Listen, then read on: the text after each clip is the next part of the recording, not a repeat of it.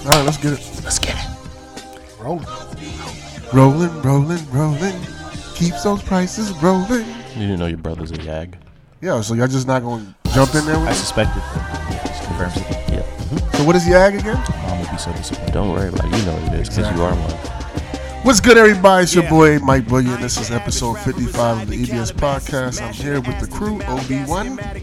What up? It's your boy Obi-Wan on the mic. How everybody doing? Ike the Great. It's good, people. And a long-time listener, first-time caller, Young Buck. What's going on? What's good, guys? How was y'all week? How was y'all weekend? How's everything going? Cricket. Like, no, man, it's been good. Been a good week. Busy week. Chilling. Back in the studio. Laying down another track.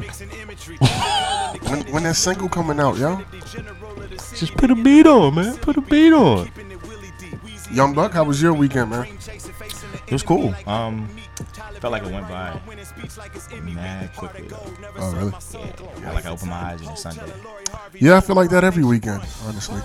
Except for last weekend. And I think that was probably because it was a 3-day weekend. Well, oh, never mind. I was going to say we got a holiday coming up this week at least, but No, I guess that's not to the following week. Right. Ike the Great, how was your weekend, sir? It's cool. It was cool. Went out to Charlotte. This time around, I actually flew out because flights were like mad cheap. I was going to ask you, did you drive? Nah, man. I found round trip flights for like $80. It's not bad. Yeah, we were like, yeah, fuck Oh, that. who, Frontier? Huh? No, American. Oh, I was going to say Southwest was doing a deal. I don't know when you bought your ticket, but they was doing a mean deal. Probably like 2 weeks ago, but it was like basic economy too. But now basic economy, at least on American, lets you bring in a carry-on. Yeah, but it's still bullshit. Used to be only a personal item. No, I was able so it's like most people were flying like basic economy, so everybody's in like zone 9, which is the last zone, and I just positioned myself to be the first person of zone 9 to get there, and I was able to find overhead bin space and all that good shit. So I got an aisle seat, my wife had an aisle seat. Shit actually worked out. I wasn't mad at it. You ain't sitting next to your wife? Nah, that shit don't work. Oh, you can't sit next to her? Well, wait. Let me get this clear. Y'all don't usually sit next to each other? I mean, we do, but that shit don't work. It's like, what does that mean? She wants to put me in the middle. I'm like, I'm not sitting in the middle. You know, I don't understand that. My wife did that sometimes. Put me in the middle? Are you crazy? I'm freaking 6'3.5", 260 pounds, and you want to put me in the middle? In a 3-seat section? Mm-hmm. Okay. You want to put me in the middle? Yeah, no. Why would she? Because I like to sit in the window because I hit the aisle. I hit the aisle because my shoulders are too damn broad, and when anybody walks past, they just bump me the entire time. But why don't she sit in the middle? Because she hates the fact that when she sits in the middle and there's somebody next to her, they're always like over all on her. Yeah, in her own space. Oh, so you're the buffer. She wants to make me the buffer, but I'm just like, and then she sits in the middle, and then she's all up in my space. Right. She might as well just sit on your lap. She's the one that actually starts encroaching in my space. I'm like, listen, I need my arm. Like, I need my right arm. I need my left arm. Like, let me breathe a little bit, right? So this time around, because it's basic economy, they pick the seats, right? So they pick it when you check in. All the middle seats were gone. We thank the Lord. So they just put us both. That's they put us both in like aisle seats right next to each other. That is surprising, right? Okay. In like the front of the plane too, so it's like more leg room. I'm like, this shit is kind of lit until it doesn't actually work out for me. Economy? Yes. Okay. Until it doesn't work out for me, this is lit because everybody else buys regular tickets and they get to pick their seats, and everybody picks the seats that are like no cost. So what really happens is the basic economy people, the only seats that are left are the costly seats. Which are the good seats. Yeah. And they just give it to them like, oh, well, it's available. Here you go. Like, I don't even know why they think this concept works because they're actually losing money. But I don't know, man. That's why you got to fly Southwest. Whatever. Southwest pick your seat as well, right? No. You pick your seat. You pick your seat. That's right. I just saved $400. I bought a ticket. It was $800. They had a sale. I went, repurchased it, and got $400 back. Like I used for another trip with Southwest. That's dope. Hell yeah. So that's nice that y'all. So that was my weekend. I only told you about the first 2 hours, but whatever. Yeah. That sounds pretty exciting. Figuring out seating arrangements on the plane. Just conning the airline industry. I love it. Yeah. My weekend was pretty low key. Just chilling. So yeah. Where you guys want to start? Wherever you want to, boss. The fuck was that? All right, let's talk about what's everybody's talking about in the sports world, and that's Colin Kaepernick and his opportunity to try out for the NFL and executives. What is it, 32 teams?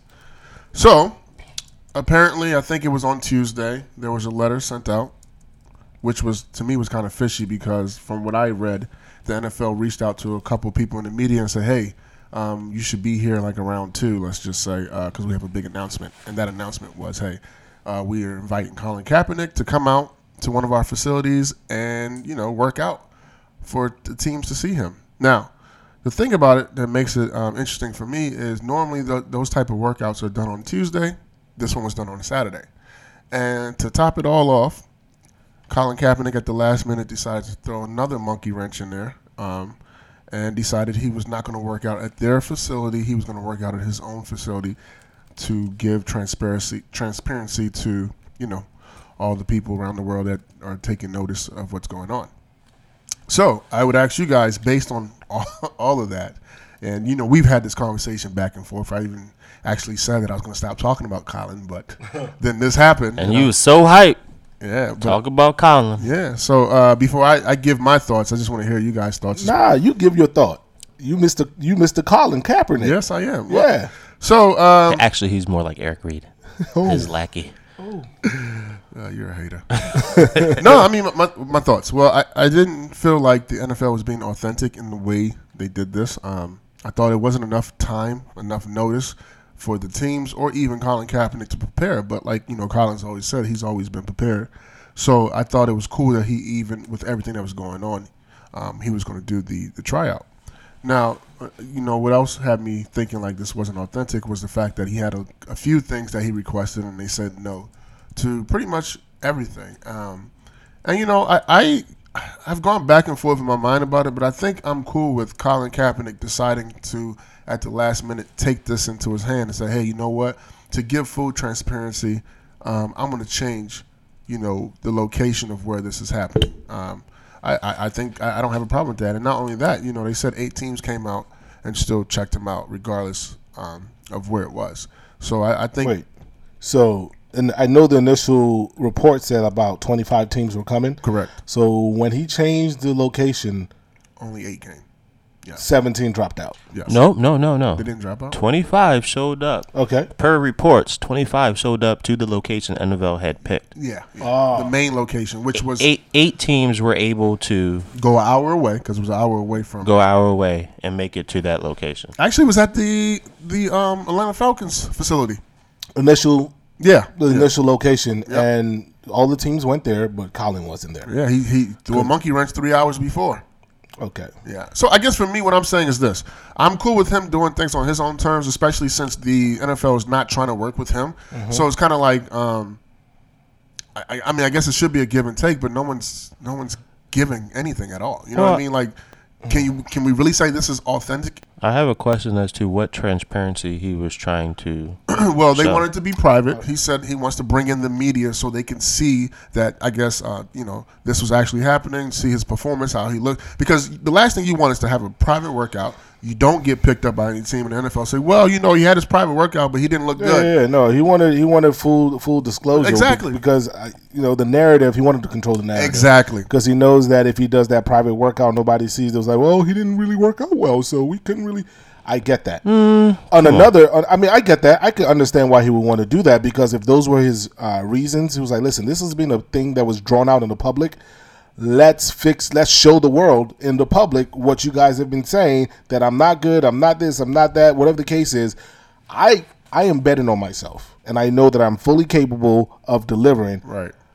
I don't mind publicizing this event, and they said they couldn't publicize it now. It's probably because it was in the Atlanta Falcons facility, and they probably do have situations around who can come in and who can't, especially if it's the NFL is involved, right? Because if it's like a musical act that's doing something in the arena, if it's a musical act doing something in the arena, they're not really going to care about, who's in there, media rights and all that stuff. I'm pretty sure even with that, they still have to go through certain things. But I think the fact that it was the NFL doing it, they were like, yeah, no, we have to control the narrative. And I can understand why Colin didn't like that. Yeah.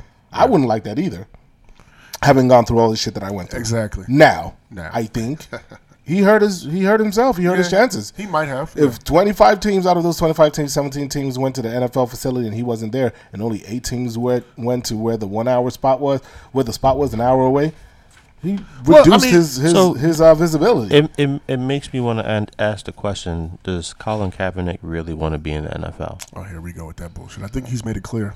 I don't think he has, because I think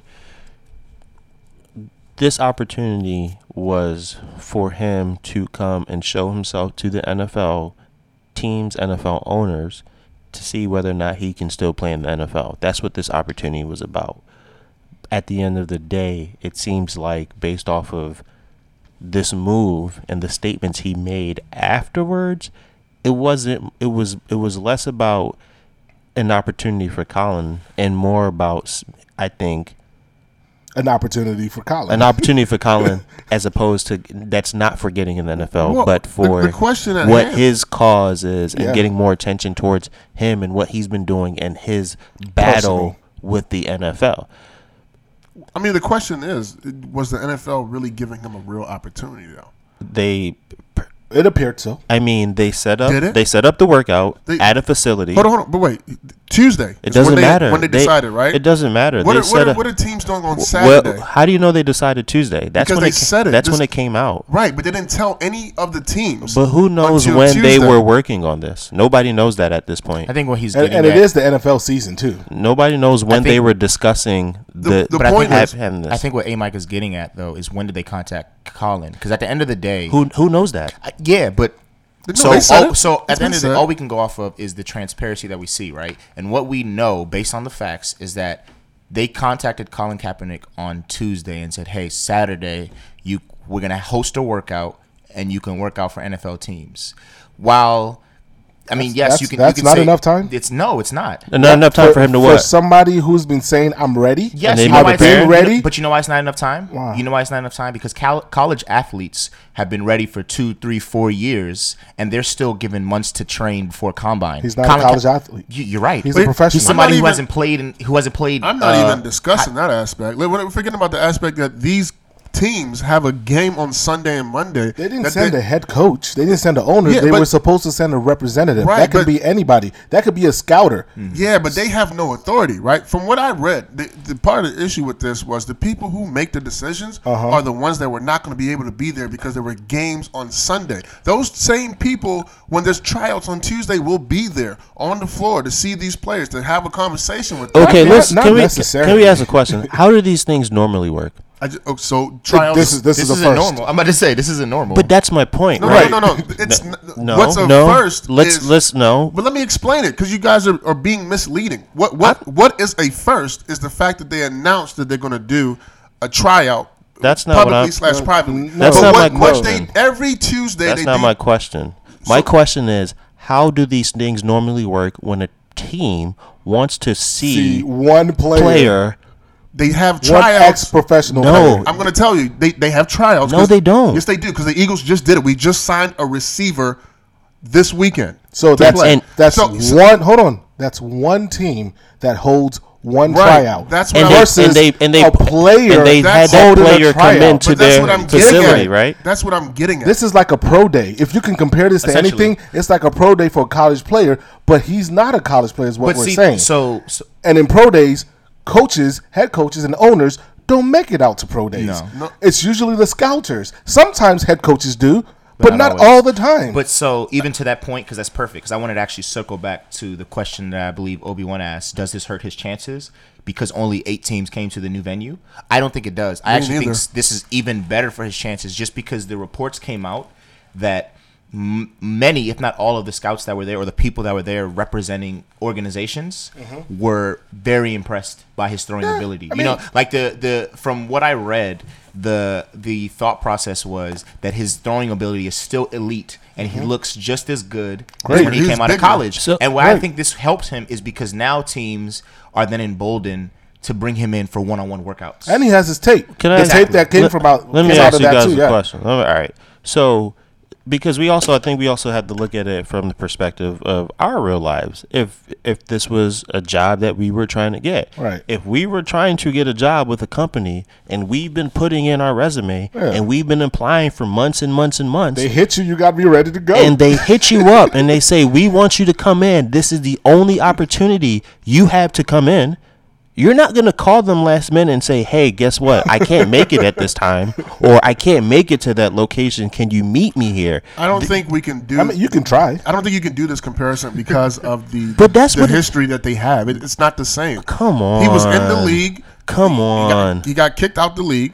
They had some issues. He got kicked out the league now? He didn't get kicked out. He got kicked out as far as I'm concerned. And you talking about us being misleading? Yeah, he did get kicked out. Essentially forced out. No, he wasn't forced out. Once again, y'all, you know why he's spreading misinformation, yo. You guys are being misleading. You know why I call bullshit? Why?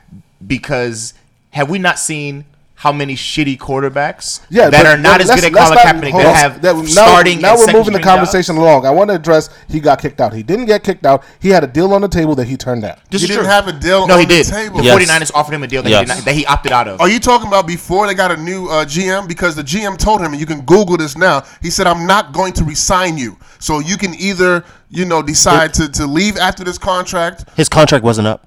No, his contract was okay. Google it. I'm telling you what I read. You Google it. I Googled it already, so I told your ass. I know that he had a deal on the table. You're saying that he didn't. So I'm saying what year? Maybe he had a deal prior to John Lynch being there. Is it John Lynch? He was gone before John Lynch got there.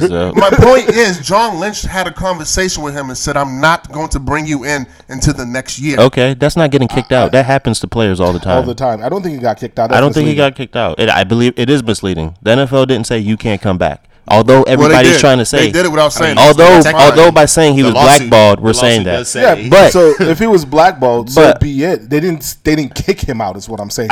They kept him out. That's fine. So that's a different story. Oh, y'all are arguing semantics now. No, we're that's like saying no. We're arguing. I was still hit. We're arguing facts because that's all we're trying to do is talk about the facts of the matter. When we ask how is this typically done, somebody's trying to tell us that they do this all. They don't do this all the time. So this is unique. In its situation. Okay, tryouts. I'm saying they do tryouts all the time. Teams hold tryouts. Individual teams, but they don't have tryouts for a single player where multiple teams will. Right. So honestly, they threw him a bone. He should have showed up. I don't think they to the location, and he should have showed up to the time. And then after the fact, they were trying to save face. And then after the fact, but who gives a fuck? Hold on, save face. So then why even go? Then why even go? Then why even go? But this is why it's in. No, but why go? But this is why it's ingenious by the NFL. Why go? I'm trying to answer that. Okay. It's ingenious by the NFL because if Colin Kaepernick does not go, then the NFL can then say, "Well, you're talking all this shit about you being ready. Why didn't you come?" Who cares? But if he goes, who cares? You know why? Because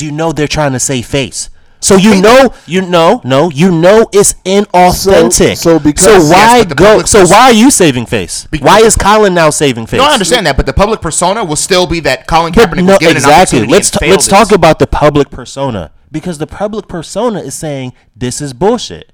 The public persona is saying the NFL is playing games. The public persona is saying the NFL is trying to save face. Yes, so either it's true and Colin Kaepernick's a dumbass because he still showed up. It's all speculation, or by the way. It's true and Colin Kaepernick is also saving face. But that's my point. It is all speculation. It's not. Us motherfuckers sitting around having this 2-3 weeks podcast. Ago, I was on this podcast, right? And I told y'all how he came out, his lawyer came out and said he wants to debunk all the theories, all the things that the NFL has been saying about him, right? No, and I think it was just what the public was saying. No, this is what the NFL was saying. What was the NFL saying about Ran through a bunch of lists. Like we don't know if he's interested. He's been to a few tryouts and nothing happened, which actually he was only called in by the Seattle Seahawks. So I guess what I'm saying is that the NFL and the public were the ones saying it. We here we're saying the same things in that we don't know if he can play. He took a deal with the NFL without the details. Right, and I kept saying he keeps setting himself up. In the public's eye, he keeps doing shit that makes us wonder about him because he made that deal. Well, cool. Who's we? Because I don't wonder. Well, when I say we, I mean the general we, the people that have a problem with the deal that he did. So you think it's 50-50? Do you think it's split? What?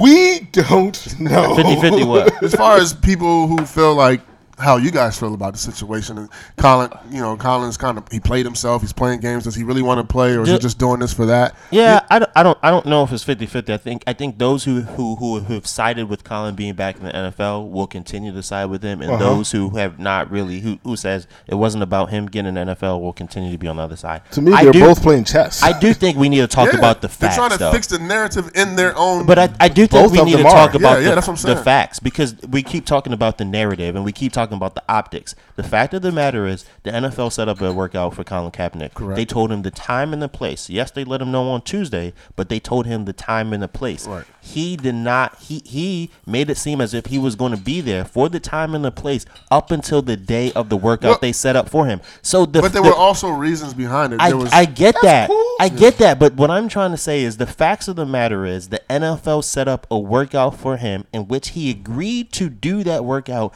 at the set time and place and location. Well, do we know that he actually agreed? Because he sent a letter of request, and they denied all of his requests. Okay, so at what? And you have to make a decision at that point. He did. So the decision is, I'm going to go, I'm not going to go, or I'm going to change it at the last minute. And he did that, and only 8 teams show up. And that's fine. I'm fine. Let me read the teams that showed up. But wait, before you read that. So why are we mad at the NFL who put this workout for him, and it was Colin who made the choice to not show? I'm just trying to understand. I'm not really mad at anybody. I think everybody made whatever decision was best for them, and I hope this works out in Colin's favor. To me, 25 teams that were showing up, to me, doesn't really matter, because it's all about the teams that actually need a quarterback, right? Yeah, absolutely. So I'll read the list of 8 that did show up, and a few of them don't actually need a quarterback. Mm-hmm. Philadelphia showed up. Kansas City Chiefs showed up. Philly needs a quarterback. Yeah, whatever.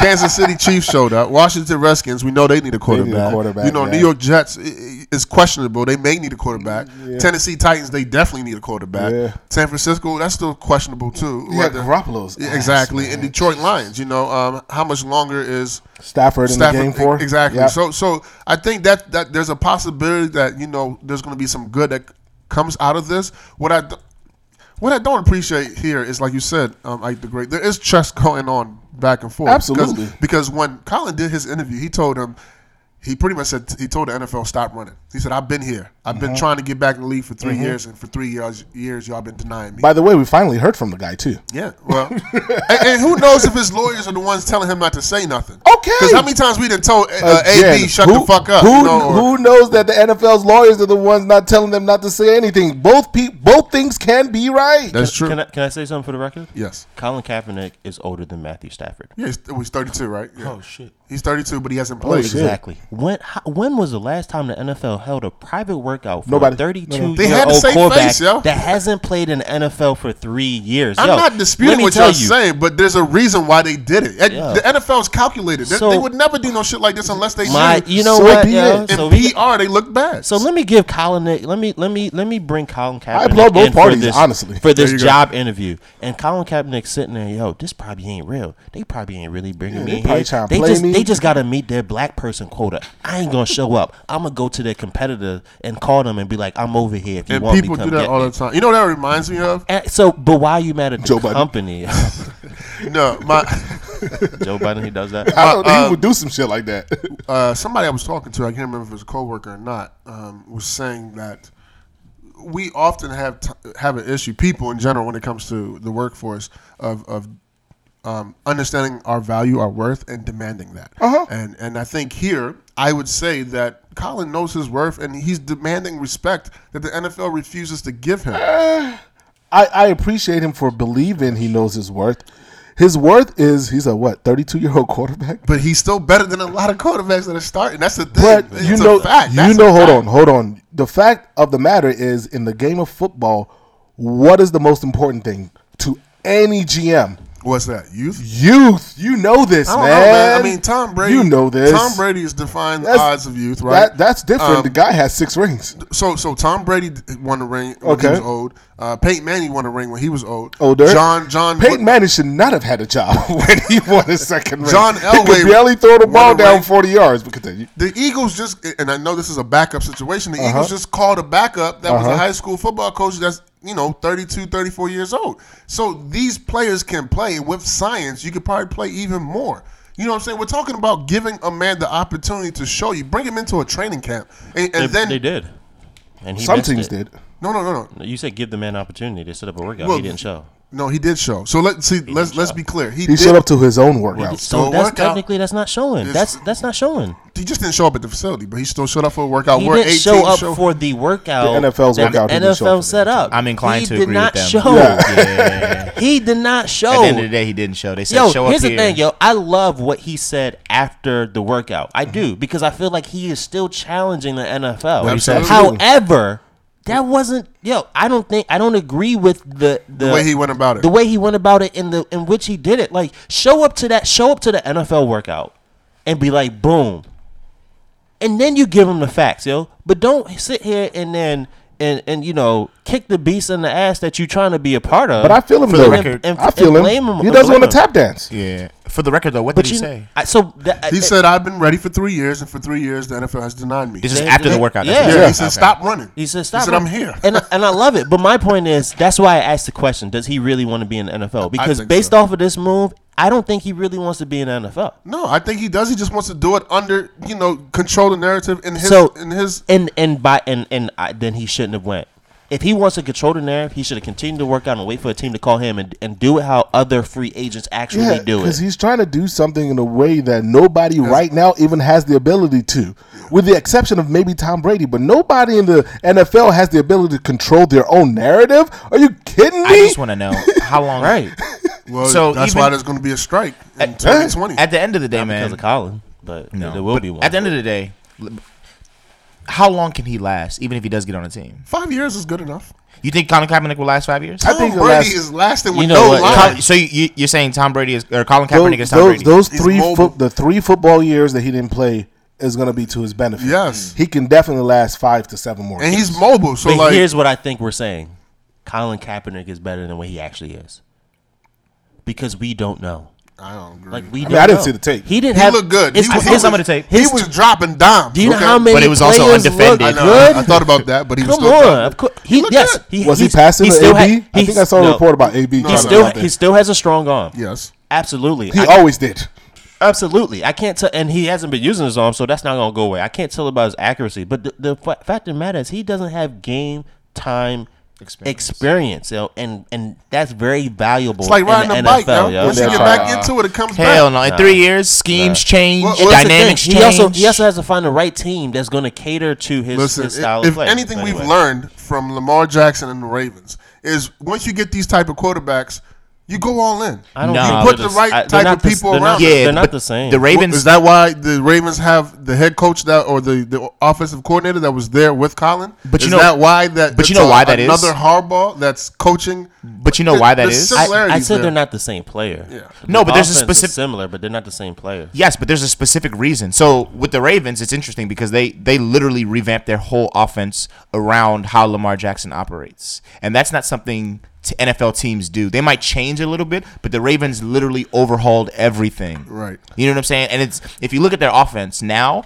it's a good mixture of how they were already playing, mixed with how Lamar was playing at Louisville, mixed with, you know what I'm saying, like some other aspects from when Colin was playing at the 49ers. Right. And it's a beautiful mixture. But not every team has the ability to do that. Personnel. You got to go all in at that point, right? But you know what I mean? What team is going to go all in on Colin Kaepernick? I mean, the Redskins, they need a team. You know what I mean? The Tennessee Titans, So another quarterback that I can think of that was away from the game for about 3 years before they came back, and they came back decent. Mm-hmm. Michael Vick. Yeah, that's true. The only difference is, was that 3 years? It was 3 years. Michael Vick was not in his 30s. When he came back? When he came back. How old was he? 28? He was like 26, 27 when he came back. I thought he was later. Michael Vick is 39 right now. Okay. When he came back, it was in 2009.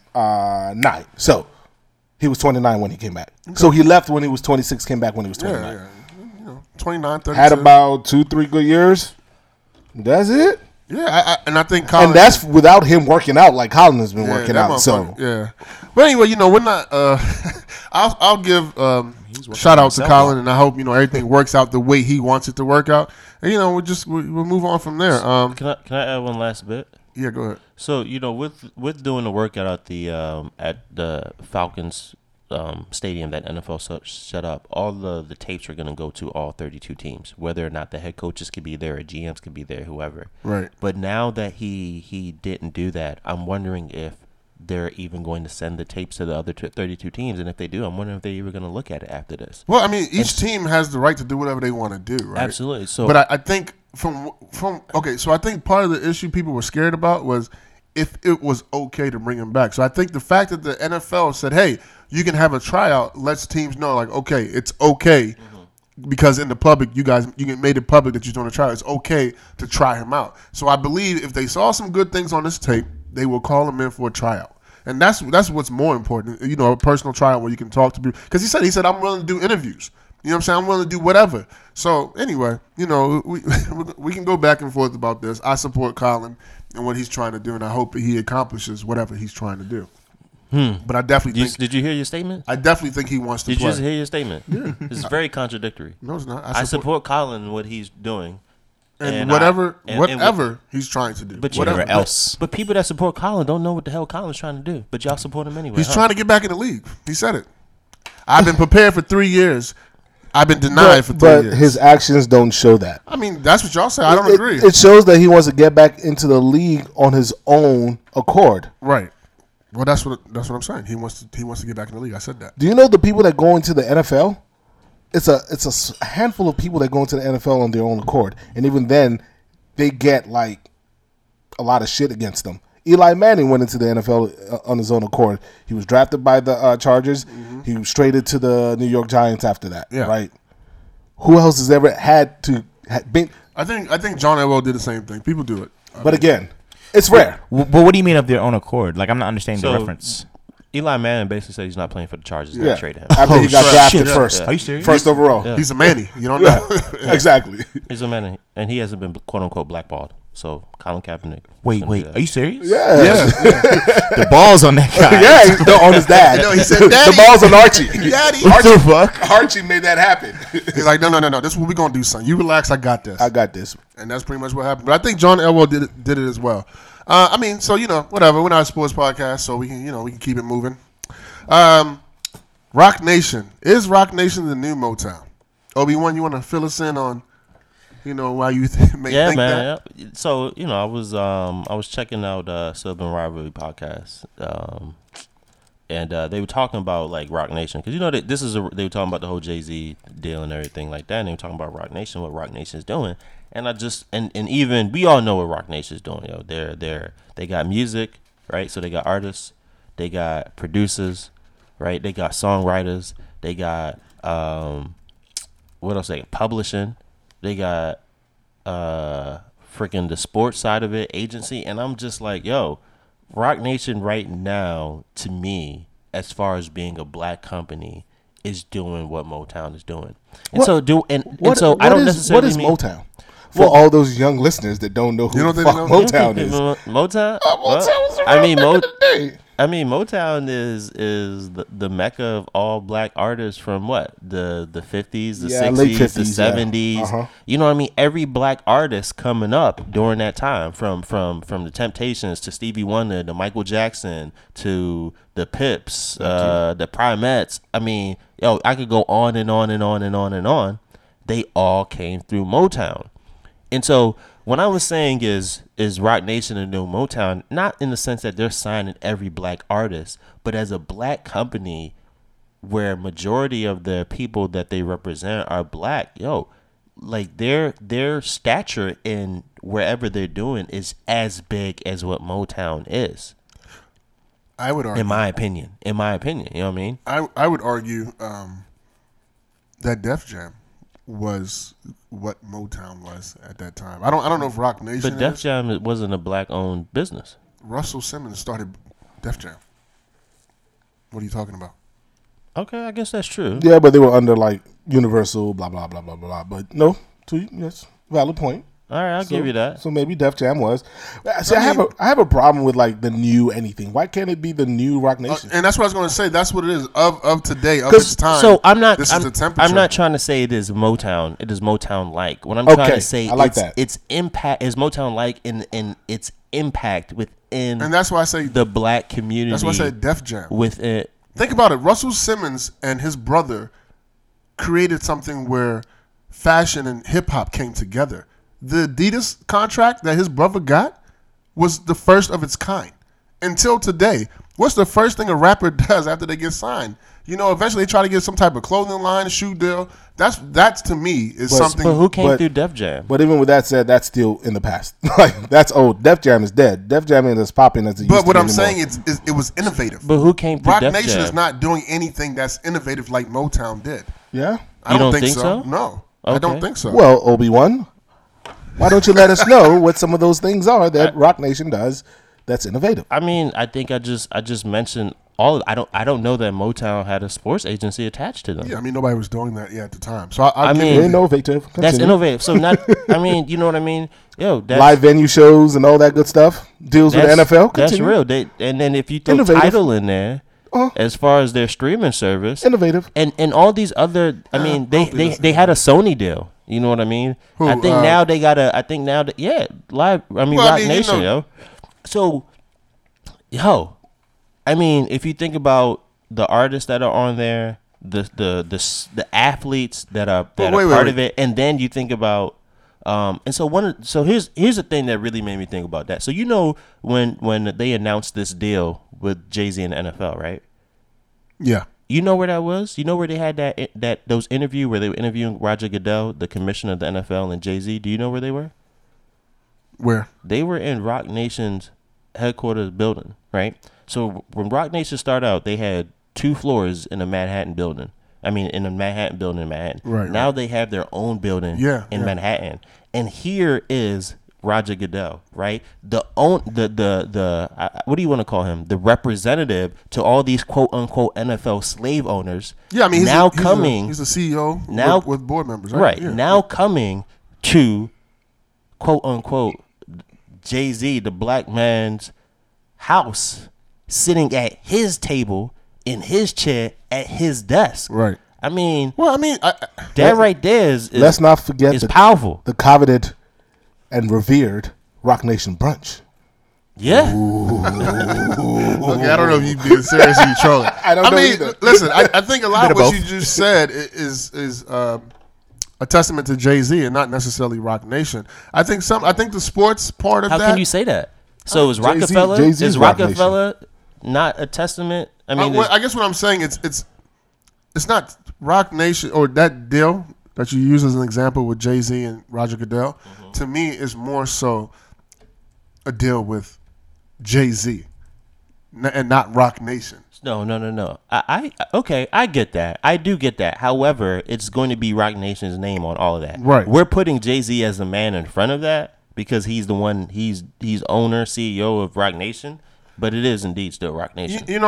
I just want to be careful when we say stuff like this and not think about some of the other record labels that did a lot of stuff for the black community. Like I said, and Def Jam really did a lot. Yeah, but we're not taking away from that. He's saying now in 2019 I don't know. I mean, Roc Nation also has TV and film. Like they're doing documentaries, right? They got the Khalif Crowder documentary. They had the Tavon Martin documentary. I mean, like, and that's all under Roc Nation. This is all under because I'm looking now, under that umbrella.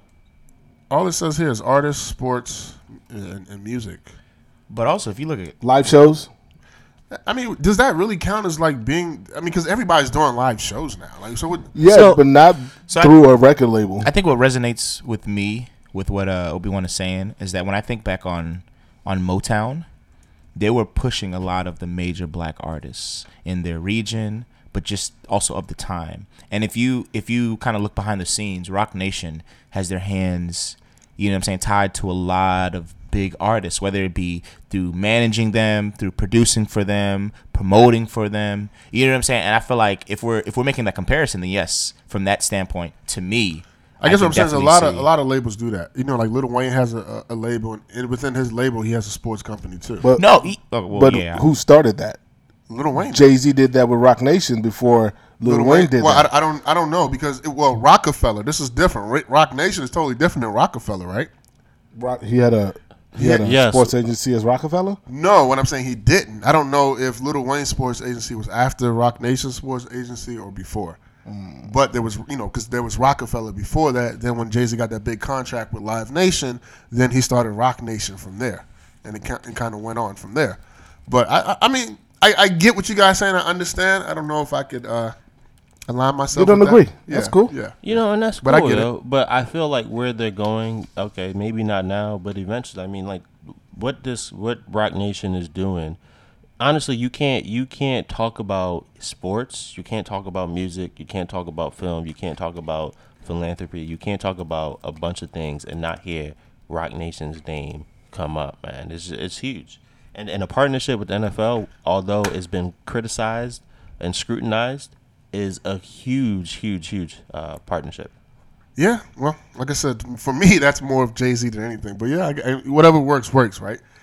I mean, but who was in charge over at Motown? Was that Barry Gordy? Who was that?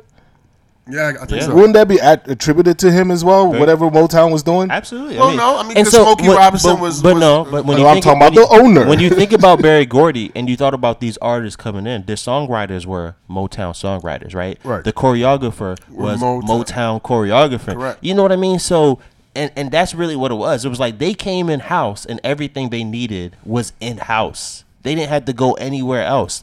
Same thing with RocNation. You come in RocNation as an artist, your management is through RocNation. Your publishing is through RocNation. You don't have to go anywhere else to do any of that. You know what I mean? Everything Rihanna's doing right now with her Fenty and all of that. Technically, RocNation. No. Is it? Come on. It is. Come on. That's technically. And how is that technically through RocNation? Because RocNation manages Rihanna. Yeah.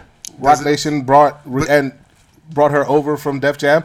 Jay-Z brought her on. But hold on. The argument can be that one nasty guy, I can't remember his name.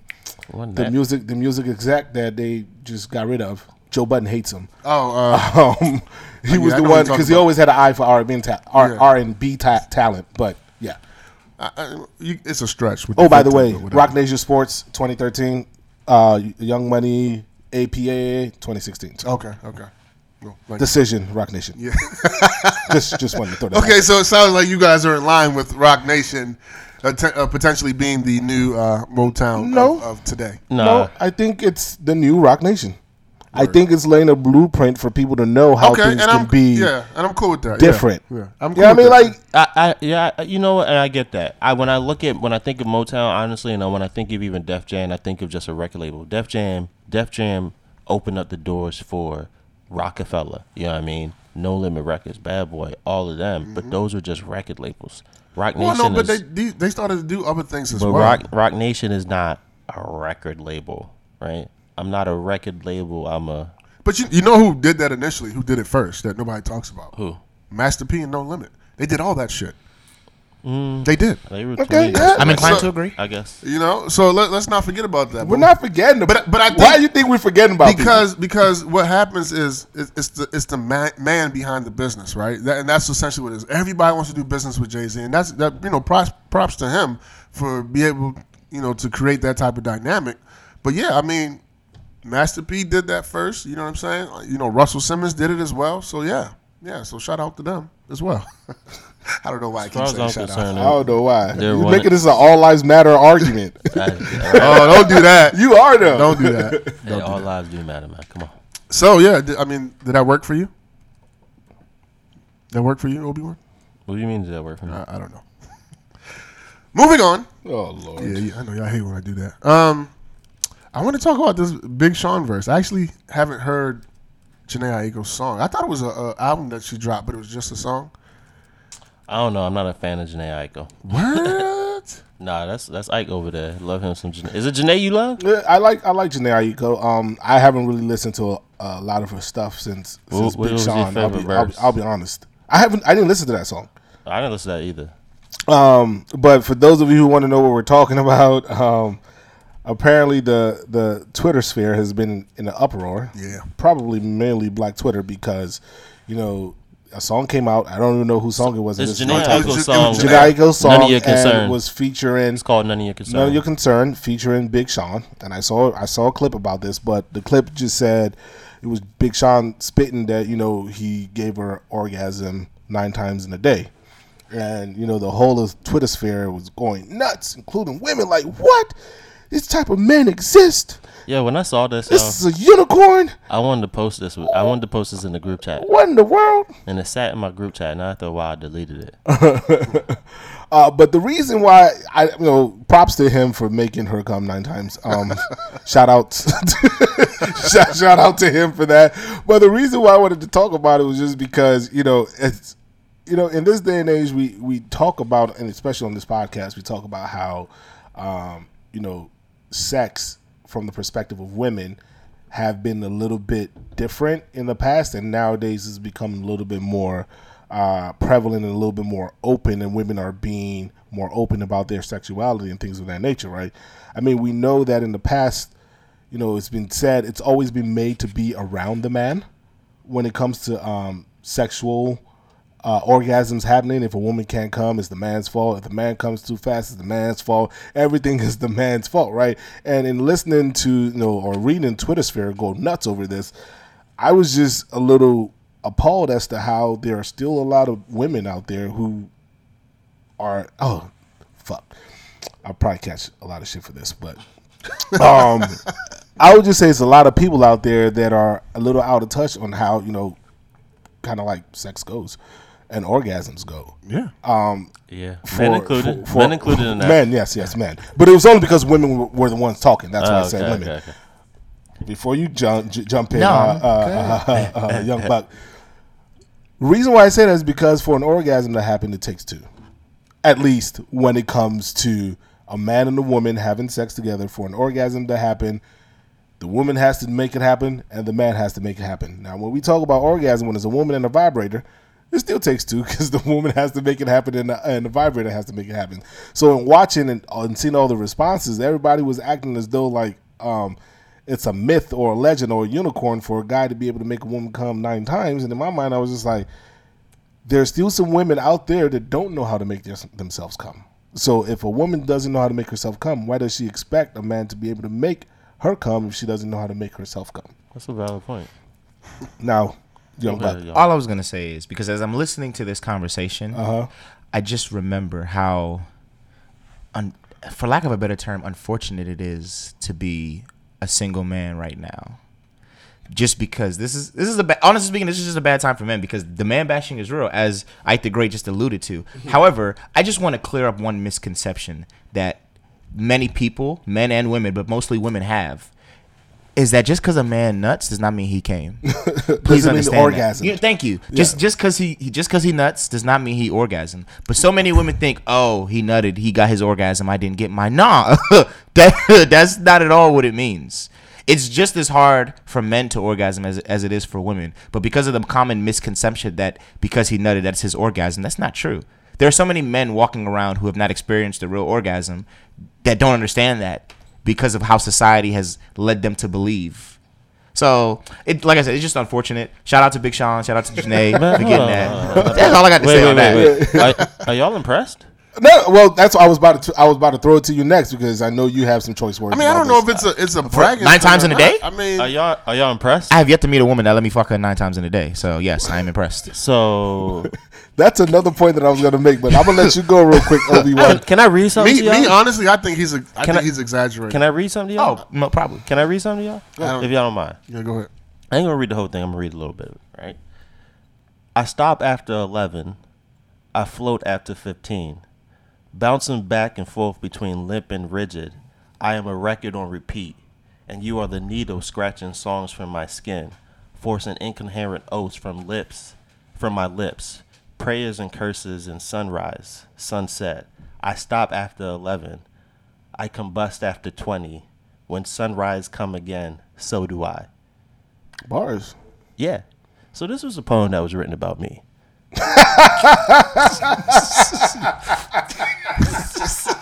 Yeah, I think we want to take that shit out. You gonna do a time check? You gonna take that shit right the fuck out? All right, you'll get your ass in trouble, newlywed. Take that shit out. This nigga crazy. Yeah. This nigga's fucking crazy. I'm not impressed. Okay.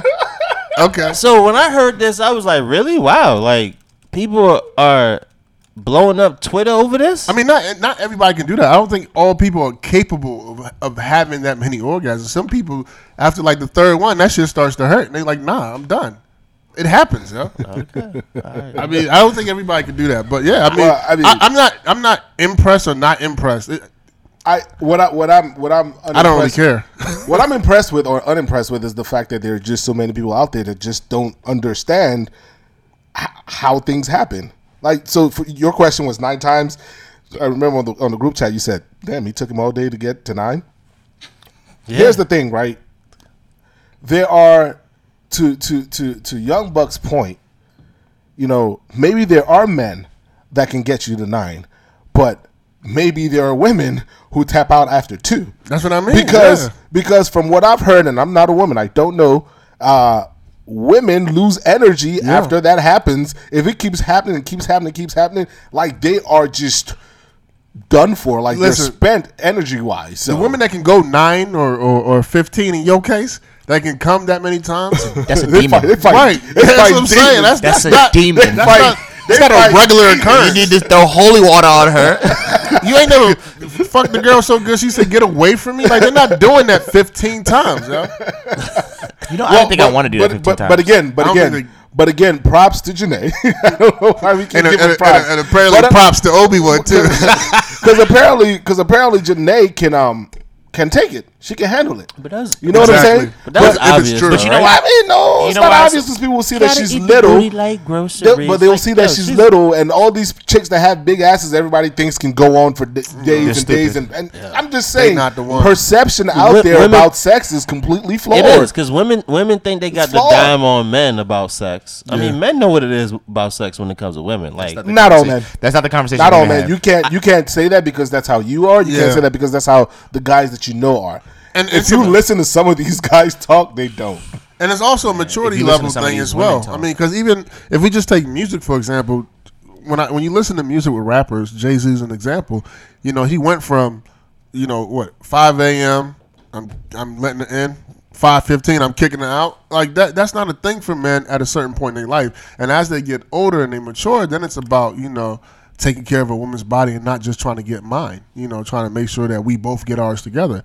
So, I mean, there's many things that connects to that. One last thing, because it really is resonating with me what Ike the Great was saying about people not knowing their bodies. And I just think it's very interesting that a woman doesn't know her body, but she's expecting a man to. Or she might, or if you meet somebody and you're sleeping with them for the first time, you're expecting them to know how to make you do these things. And we talked about this everybody's sexual appetite is different. Right. One person might like being strangled, the other might like being caressed. You know what I'm saying? And I think it's selfish and a little bit immature to think because I'm a man or because you're a woman, you should automatically know how to pleasure me. Nah, that's not true. I mean, I feel like people are trolling too. Do you feel like those comments? No, I legitimately feel like these comments are real. Yeah, like if you, that's what I'm saying. Like if you hear the way women will talk about men and like how they're having sex now, maybe not even old men, just like men at my age, and just the way they like, because I've had this conversation with like my cousin who is my age, and the way she be talking about like niggas our age, that shit makes me feel ashamed to be a man at times.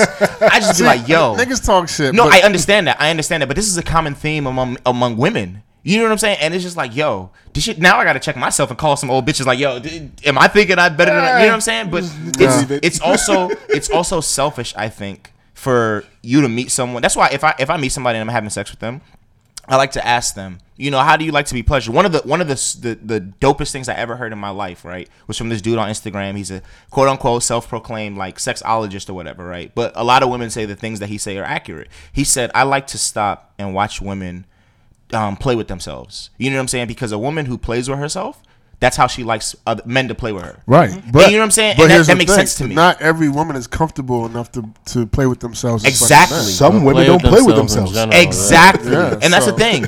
That's the thing.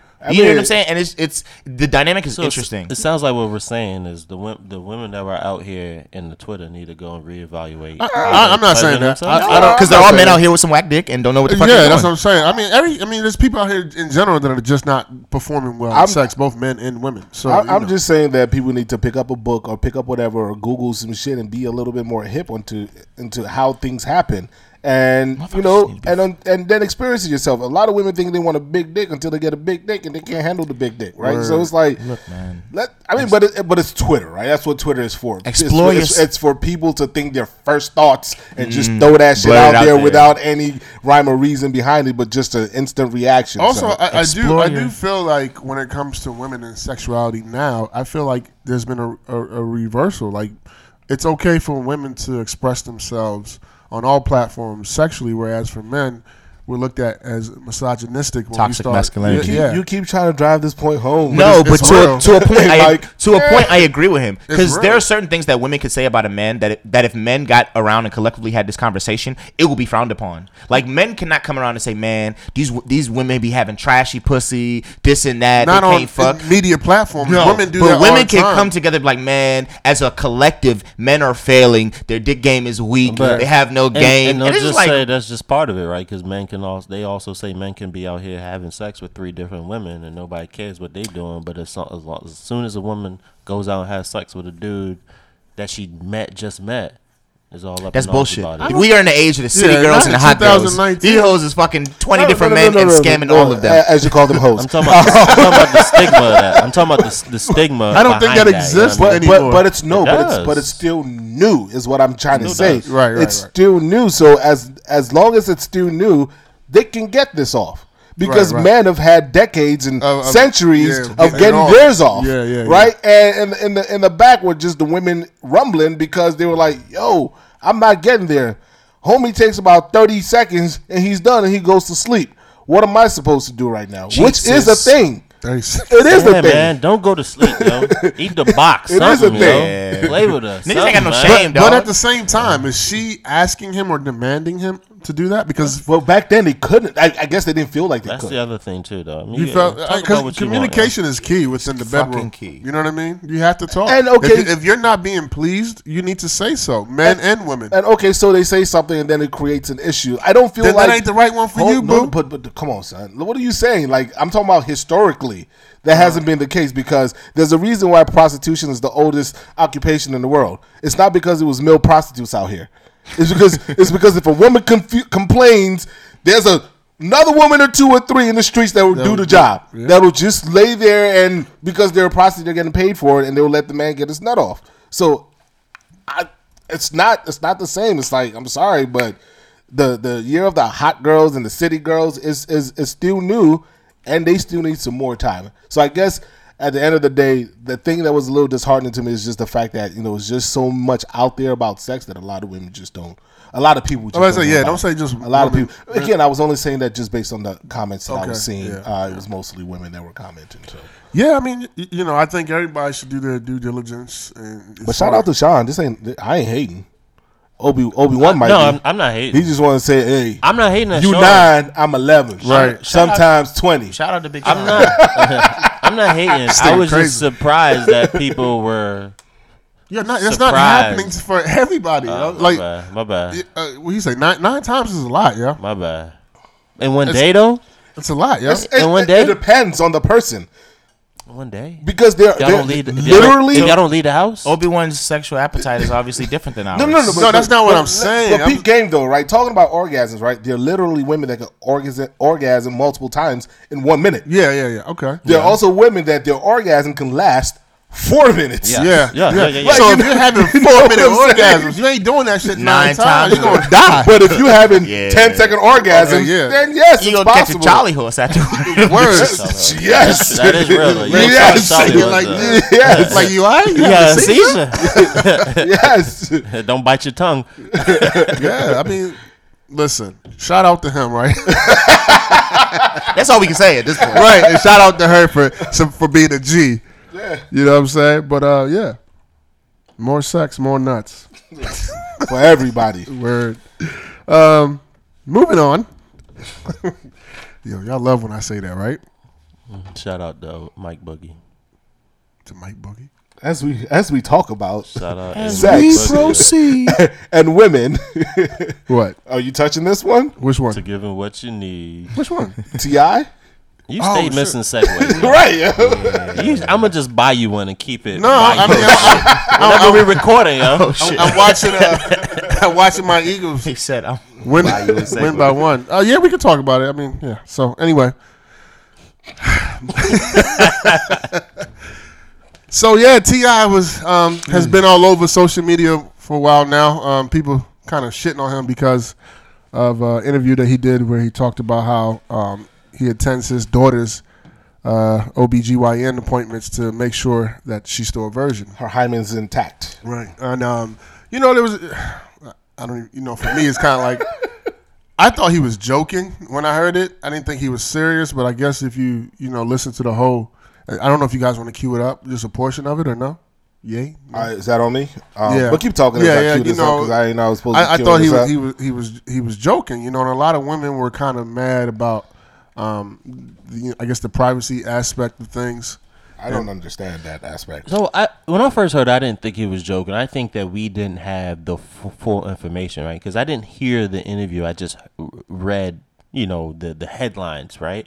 And in my mind, I'm like, well, okay, he's probably the one taking her to her appointments. Right. You know what I mean? If she's still on his insurance, she's under 18 because I thought she was under 18. Then okay, he's having these conversations with the doctor. Over 18, you know what I she mean? can still be on his insurance. Right, she can still be on his insurance. Up until 24. So in my mind, I'm like, okay, he's having the conversations with the doctor, and I didn't think anything of it. So how much is somebody playing? I'll tell you when to stop. But I went and I listened to the fucking interview, and it changed my whole perspective. So have you had the sex talk with your daughters? Have I? We go. Which, by the way, your daughters are so beautiful. Yeah, so beautiful. So, Thank you so much. I'm sure you have your hands full. And like the other one's absolutely. 18, so she definitely knows about sex. See, but this I'm is just the wait. thing. It's Deja, right? She's 18, yes, right? Deja's 18, just graduated high school now, and she's attending her first year of college, figuring it out for herself. And yes, not only have we had the conversation, we have yearly trips to the gynecologist to check her height. Oh, okay. I'm done with you right now. So, do you go with her? She's a prisoner. Yes, I go with her. You go with her? Somebody check on Deja. I go with her. She's a prisoner. So let me tell you, right? So this is one time we go. I think this might have been after her 16th birthday. And this is what we do. Like, right after the birthday, we celebrate.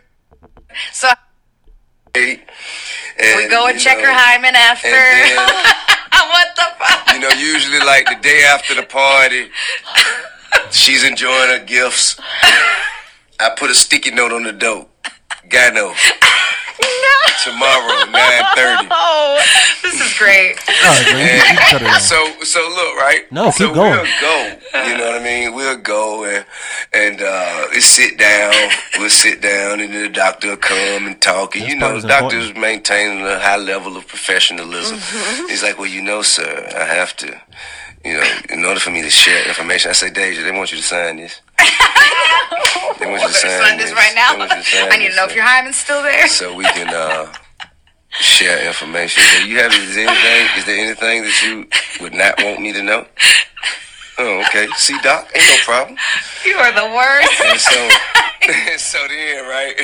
Then they come and say, okay, yeah, you can stop there. It was more of that, you know what I mean? For the record, that's duress. But anyways, go ahead. Yeah, I think, first of all, people need to understand the type of relationship he may have with his daughter. And I think, we don't know who they are, so we don't know the type of relationship, and maybe she was comfortable with saying that. But then also, I have a son. You know what I mean? I grew up in a household with all boys. So hold on, I don't know how I would be, because I think you're giving your opinion of what he said. I want you to give opinion of what he said. Like listening to that.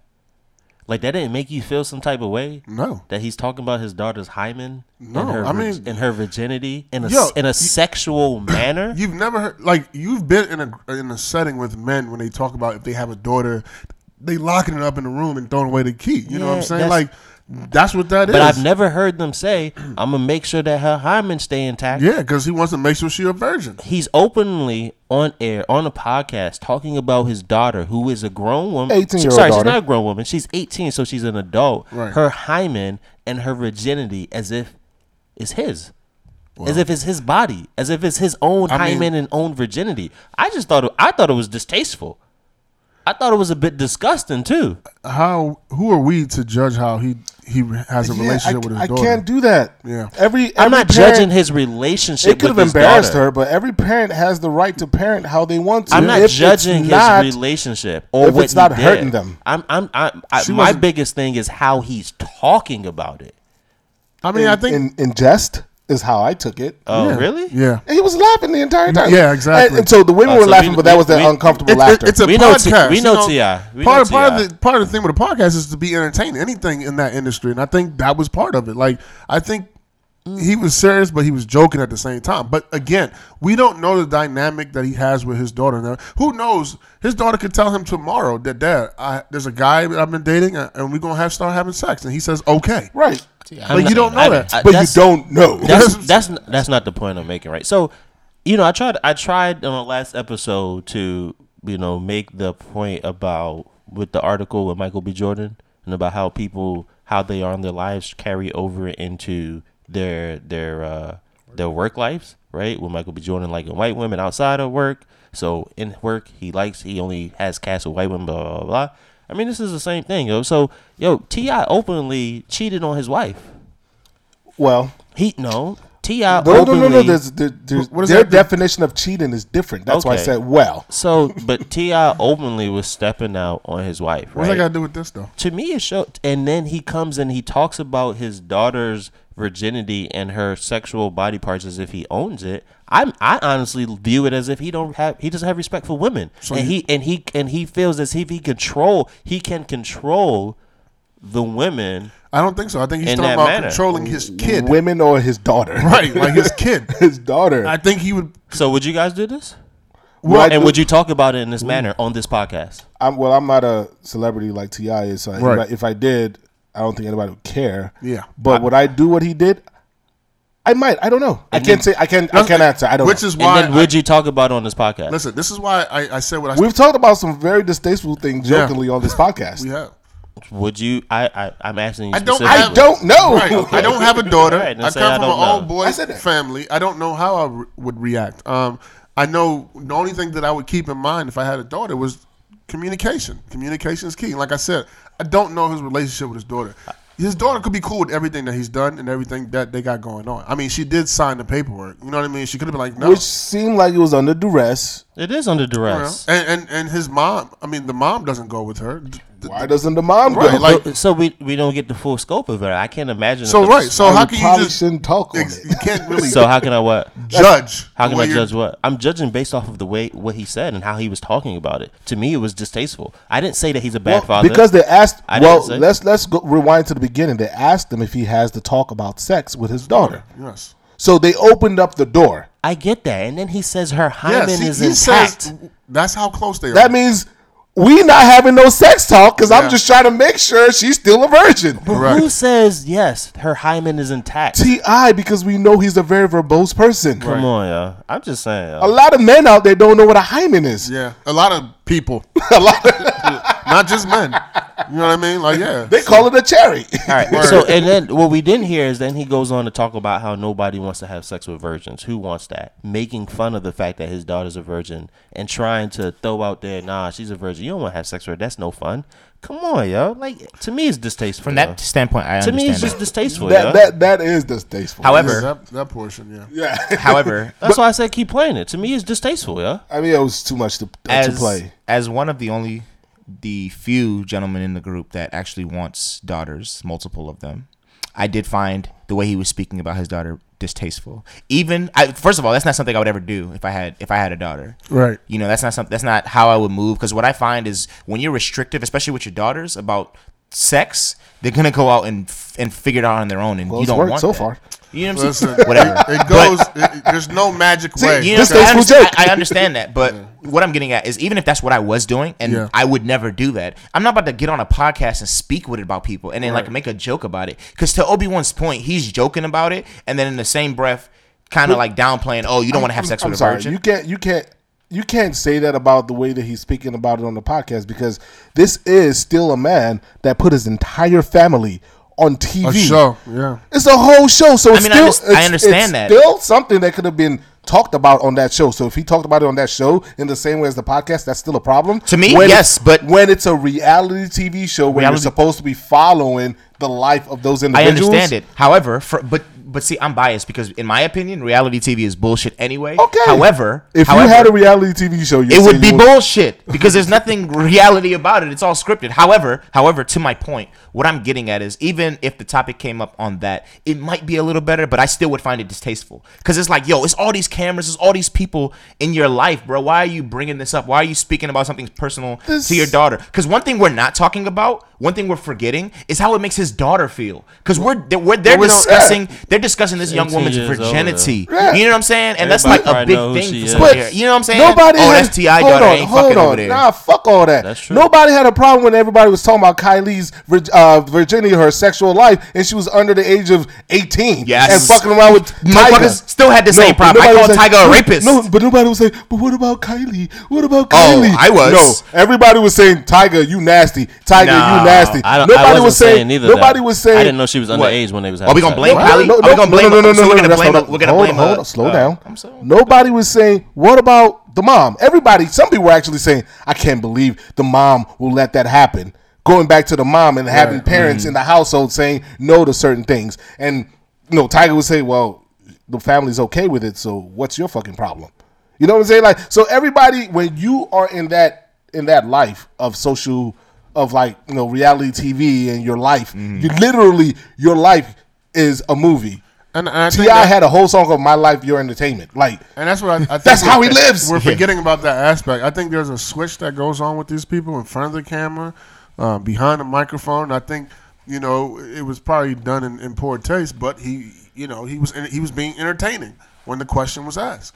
You know what I mean? And to me, everybody highlighted the negative. I understand that's what everybody does, right? But there was a positive to that in that he's promoting, that healthy lifestyle for his daughter. Because there's some women that don't go get their checkup all the time. At that age, it's important for her to go because of HPV and things of that nature. That's a stretch. What's a stretch? How is she getting HPV? Sex. But if she's not having sex? She could be though. That's the funny thing. She could be. She still could be. But he's not going to check for HPV. He made a joke to say he's going to check to make sure our hymen is intact. First of all, motherfuckers can break their hymen from running, horseback riding, hiking. That's why I said this nigga was joking. You jump in the water too hard, your hymen broken. Right. What the fuck? Yeah.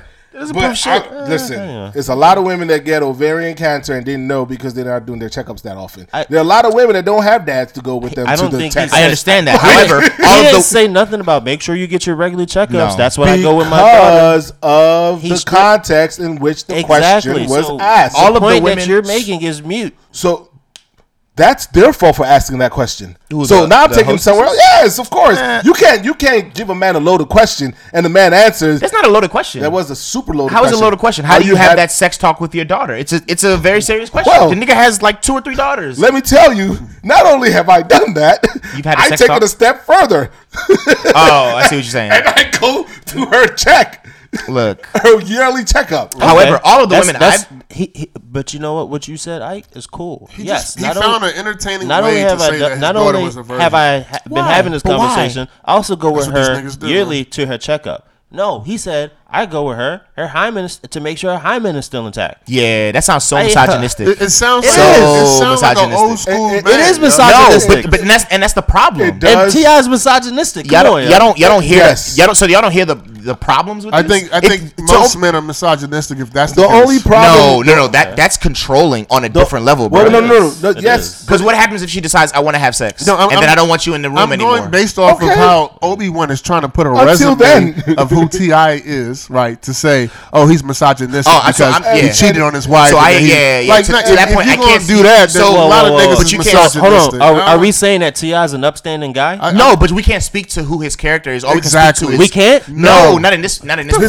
think so. So hold on. He was talking as a father. Okay, so get the fuck out of here. Listen to this. We can't make based off of who we know T.I. to be. T.I.'s the same motherfucker. I don't fucking know T.I. He had a show about ushering kids out of drug and violence, and then he went to jail for guns. Like, come on, T.I. showed himself. So did you hear the story about the guns? Did you hear about it? Y'all niggas are so judgmental. How he was on a bike? What was the story? How they pulled that nigga over? The story was, right? And this happens with a lot of artists. This happens with a lot of artists. No, the story is, and he said this on his podcast.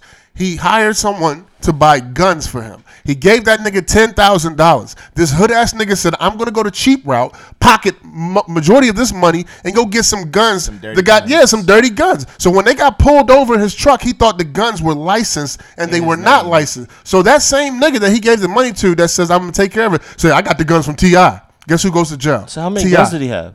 I mean, he also had silencers. We're going off topic here, yo.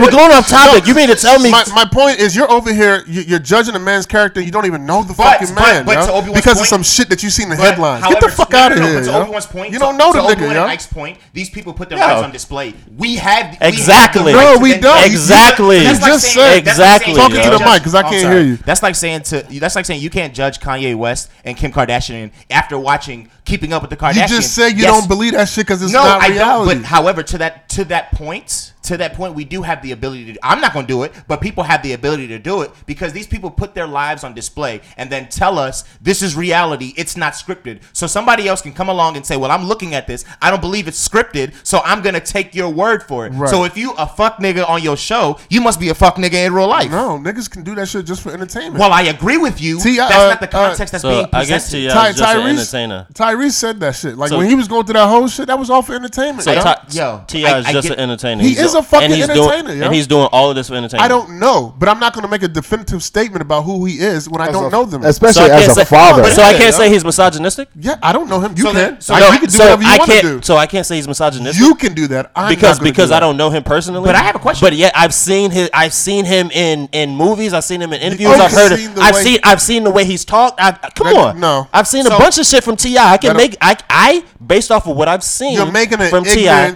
I don't think it's ignorant, but I think based on what T.I. has put out there, because I can base it on what he has put out there. You know who does that? White people with black kids. With black boys, they do that shit. Yo, they're right. You all lives matter shit a lot. I mean, however, that's what he sound like right now. Yo. No. Based on the nigga had a black hoodie on, and I know how these niggas be in the hood. I thought he was gonna rob me. I didn't say that. Get the fuck out of here. I didn't say that. I do have a question. T.I. has proven himself. So side note. Absolutely. So side note. I do have a question for the only father in the room. I do have a question because the motherfucker is the only nigga here with kids. So. That we know of. Oh shit. Okay. Whatever.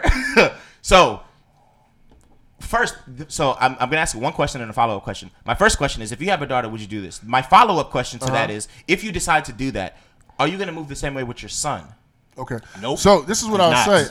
I would say this. There's no way to check a man's hymen. Can you hear me? I can sound hear weird. You. Okay. I can hear you. So first thing I would say is I would like to thank my wife in the way she's helped me process these type of things, right? Okay. When we first got married and the talk of having a child came up and having a daughter, I was very ignorant on how to move. Yes, I was the same type of nigga that was like, if I got a boy and a daughter, my son can have, chicks in his room, but my daughter can't have no shit like that. But after talking to my wife and, just opening my mind on how you need to raise your kids a certain way, regardless of sex, I wouldn't do that. But my biggest thing is to keep an open communication with your kids, whether it's a daughter or a son. Because let me tell you, we were all kids. There's certain things that we're going to do that our parents are just not going to know. And I was just about to say, and there is no one definitive way to parent. Exactly, you have to parent accordingly based on the child. Listen. I dealt with girls who they had strict fathers and they were still wild, and I dealt with girls who had fathers that was cool and they were still wilding. Yeah. So just from that perspective, it's kind of like the key is open communication, because they're gonna do whatever they want to do, because at that point they're gonna feel like they're grown. The best thing you want is if your daughter gets in a situation that's bad, like somebody raped her, somebody molested her, that she feels comfortable enough to come back to mommy and daddy and say, look, this is what happened, and then you try to figure it out accordingly. But that also. So speaking to that, go ahead. When you say open communication to what end? So if it's in regards to sex, having the sex conversation, like, you know, in my mind, I'll say, you know, there's a sense of maturity that comes with having sex. I don't really want you to have sex now, but if you do decide you're going to have sex, here's some things to help protect you. And you know what? But that doesn't sound like the aspect in which T.I. is coming from. It sounds like as if he's trying to prevent her from having sex. And a lot of men will do that. That's not like open. That's not open communication. It sounds like that. But while you were gone, I said, you know, everybody parents differently. Yes. There's no one set way to parent. If that's the way that he parents, he's parenting based on what he believes works for his child. Yes, from experience. My parents didn't give me the sex talk. Funny enough, they didn't give none of us a sex talk. Me either.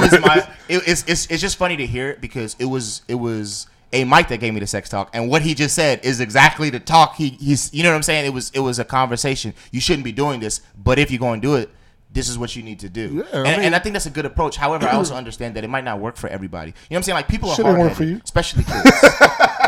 I mean, nonetheless, we have grown up, right? And this generation, your generation, probably should have checked your hymen a couple of times. Your generation is a little bit different.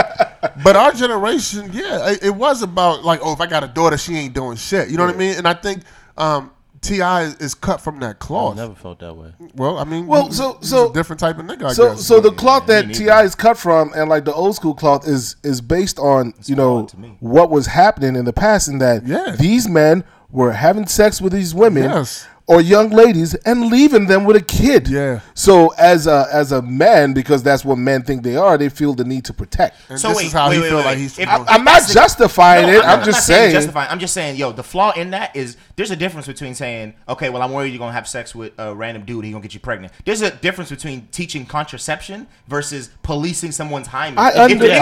What you guys are saying is not what T.I. was saying. You know what I'm saying? Like, if the nigga would have got on the podcast and said, I'm stressing her to use condoms, birth control, and we're speculating now, but all I heard were jokes. I heard were jokes. Me too. I heard jokes. I mean, I heard jokes, but I definitely, like J. Cole said, all good jokes contain true shit, and that's what it was for me. I heard the jokes, but I also was like, nah, this nigga's real. He's being serious. But I heard that. And if he is, maybe they had a deal. I heard T.I.'s daughter unfollowed him on social media. Yes, she did. So this must have impacted her. Well, because and she's a college student. Because he embarrassed her. But yes, 100%. I would promise you this: parents will always embarrass their fucking kids, and their wives too. No, that's not, because that's not Tiny's daughter. I don't think she cares. I'm talking. It's not. I'm talking about it's not. But I'm talking about how he embarrassed Tiny. I'm just saying, yo. I'm going back to my statement about who T.I. is. You say this was just jokes, but to me, this is how T.I. has always been. You sound a little holier than thou right now. Exactly. Holier than thou about what? Judgmental as a motherfucker, yo. You don't even know this nigga, yo. So first of all, I've gone back and forth with T.I. I've said good things about T.I. You talking about damn, this nigga talking to T.I. personally? That's what I thought you meant. But what was the good thing you said about T.I.? I ain't hear about a lot of stuff that he's spoken up for, but then I've also you said but then you shitted on the shout out. I've also when was the shout out? No, I'm saying you shouted him out and then you shitted on the shout out right after that. I'm not talking about today. I'm talking about in general. In general, I've said I've supported T.I. and the things that he's done and said, and I've also called him out on what I thought to be was fuck shit. Yeah. Mentioned the whole thing with the guns and getting arrested after doing a show. I thought that was fuck shit. I stopped listening to him after all them arrests. He kept going to jail. It wasn't him. I don't care. I think this. I made my decision. I think the way, and I didn't say what he's doing is distasteful. I said the way in which he's talking about it is distasteful. Right, but you also came on this platform and you try to put his past with what he did today and make a judgment statement of who his character is. And I don't align myself with shit like that. Like off of what we don't know portrayed. This nigga. You know what I'm saying? Like that's fine. We do that all the time on the podcast. At the end of the day, I don't understand why all of a sudden now is an issue. Yo. What the fuck? Like I said, at the end of the day, I think that because they put so much content about their personal lives out there, people had the permission, in my opinion, to make these judgmental statements. So it's crazy because we have the same mindset, but I also understand what Obi-Wan is saying because they put this content out there and they're saying you interpret it how you want, and this is how he has the ability to do that too. Exactly. If he's not the one doing it, the news is doing it. I remember I was sitting on the plane today flying back, and there was a lady right next to me, and it was like, just married, but there's trouble in paradise. And in my mind, I was like, damn, celebrities go through a lot of shit. Yeah. Marriage is hard as fuck alone without other people in it. Not to talk about the fact that it's the fucking media fanning the flames and shit. Like, so it's like, to me, it's like, okay, he's in the public eye. Right. Sometimes he conducts himself as a man in the public eye, and Sometimes he gets flack for it. Sometimes he dropped the ball on this one. Yeah, so, he did. I think he did. It was distasteful. Yeah, yes, absolutely. I agree with you there. Now you guys say that. After you say he can't make. Who the fuck am I having podcasts? Hold on. I said what he did was distasteful, but the reason why I'm okay with it is because T.I. is a public figure. Period. He has. Obama came out and said the same shit about Sasha and Malia. Obama has said some shit that I don't fuck with. I mean, listen, I'm just not going to tell somebody how to parent. I mean, who's telling them how to parent on this podcast? I mean, when you say, well, the people that were having issues. I'm not really saying that you are. I'm just saying in general, like how he doing stuff. That's how he going. That's how he chooses to do that. And from the show, from what I've seen, they are a very open family, and so they talk about this type of shit. You know what? I agree with you. I'm not going to tell anybody how to parent. I'm not a parent. I'm not a parent. But I think that as men, we need to do our best and try to put ourselves or understand the situations in which we put women in. Right? We need to do better. And this, to me, honestly looks like a situation. Even though he is her parent, where he's trying to control her and what she does with her body. And we see that too much with men doing that to women. Hold on. I got to stop you there. Men do that to women, yes. We don't see it often that men do it to their daughters. In his mind, and I'm just speculating here, in his mind, he may be thinking that, I am doing the best because I've seen... My dad didn't even do that with my sisters, and they were out here in these streets making bad mistakes, and now their lives are fucked up. I don't want that to happen to my daughter. I'm going to do this. Again, speculating, but what we do know is that some of these fathers are not in their daughters' lives. Yes. But not only that, I mean, he may think that he's doing better than most. And the question was in regards to his daughters, but who knows? He could be just as controlling with his boys. We don't know that because it wasn't asked. It's true, but I feel like I did hear some stuff. I can't remember. I gotta look it up. Maybe I'll look it up and see that in which he didn't parent his daughters the same way he does his sons, and where he gave his sons a little bit more freedom than he does his daughters. And unfortunately, that isn't always thinking. I was saying earlier, like when I first got married, and the conversation about kids, whether it's a boy or a girl. That was my mentality. It was my wife that had to say, "Hey, you got to be careful on how you do things." But I think a lot of men. Their mentality before they have a kid is like, oh, man, because they know how they dealt with those girls who were that age that were acting crazy. But, they're afraid that shit going to happen to their daughter. So the first reaction is to, how can I control the situation? When in reality, you really can't. Your kids are going to do what they want to do. Mm-hmm. I tend to hear this a lot, but in my belief, you can't parent a boy and a girl the same way because of the world, because of society. Women are not going around trying to rape men. If that were the case, maybe it would be. I said women in general. If you look at the prison of the people that are rapists, if you look at the profile of rapists, they're not women, they are men. Now maybe that's because men don't come out and say that they were raped by women. We're not saying it doesn't happen. Not saying it doesn't happen. I'm just saying like the probability is that men are trying to rape women. Right. That's just a fact that we know about. Yeah. I agree with that. So from a protective perspective. From a protective perspective, you're going to be like, okay, I want to protect my daughter from doing that. To a guy, rape is like the worst shit that could ever happen to himself or to anybody he loves. Like, on the real, like, to a woman that he loves. You know what I'm saying? Like, people don't even go as far as killing, but it's like rape, people get, like, really, like, they feel a way about it. I've talked about it before. Why is it that, they can show on TV all the time, people getting shot, people getting killed, and that's okay. But the moment it's the rape scene, people are cringing. To me, it's because it's like one of the worst shit that could possibly happen to anybody. So I can understand somebody wanting to protect somebody from that happening. I can understand that. The way they go about it may not be the best way. Right. But to them, they're doing the best that they believe is the best way to go about doing it. And that's all I'm saying. Yeah, and the fact of the matter is we really don't know. But, you know what I'm saying? They asked him a question. He made what I think was a bad joke about his daughter's virginity. Now, is she mad? Sure. I'm sure this is not going to be the last time she's mad that her father embarrassed her on fucking social media or whatever the case may be. And it's based on society because the conversation that men are having with their sons, black fathers are having with their black sons, are not the same conversation they're having with their black daughters. They're telling their black sons, cops, watch out. Don't fall into gangs. Don't do this. Don't do that. Unfortunately, things are different in society based on society. I'm not saying it should be the same conversation. It's just a different a different length of leash, and then also, I mean, I don't know how it could be seen as a joke when he told a whole story about how he does it too. In my opinion, it was a joke. So the story was a joke. He said it jokingly. I mean, we don't know, yo. Like we're not able to fact check. He probably goes to the OBGYN with her. I think what people have a problem with is his delivery. We can't fact check it, but not the fact that he does it, but the delivery of it. He put it out there, yo. He put it out there to be scrutinized, and he put it out there in the manner that he did, and he hasn't come back and said anything. So he put it out there to be scrutinized. I was just about to say, the one person that doesn't give a fuck about what everybody say, T.I., because he gonna do what he want to do. Does this count? And I think that proves my point. That this wasn't a joke. That's fucking T.I. Does this count as the conversation we had last episode about the cancel culture?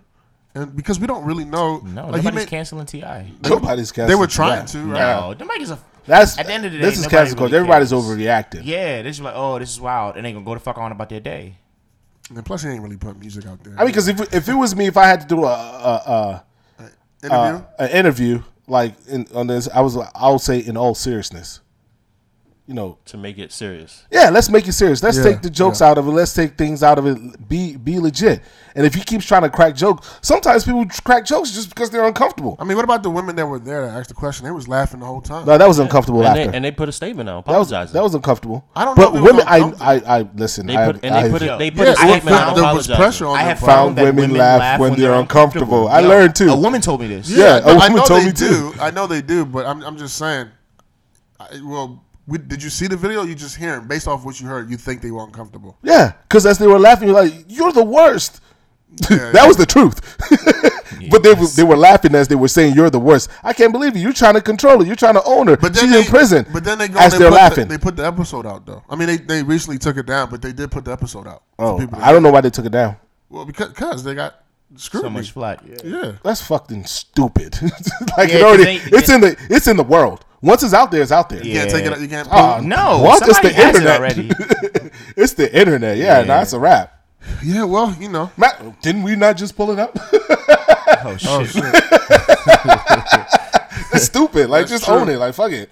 Like Disney owned their shit. It's like, hey, listen, we got some movies in Disney Plus, and they got in front of that shit. They're like, we know that is in this current climate in society, it's not going to be the same. But back then, it was blah, blah, blah, blah, blah. And now the conversation is like, well, why don't y'all just get rid of those movies? Or why don't you just take that stuff out and blah, blah, blah, blah, blah. But they got in front of it.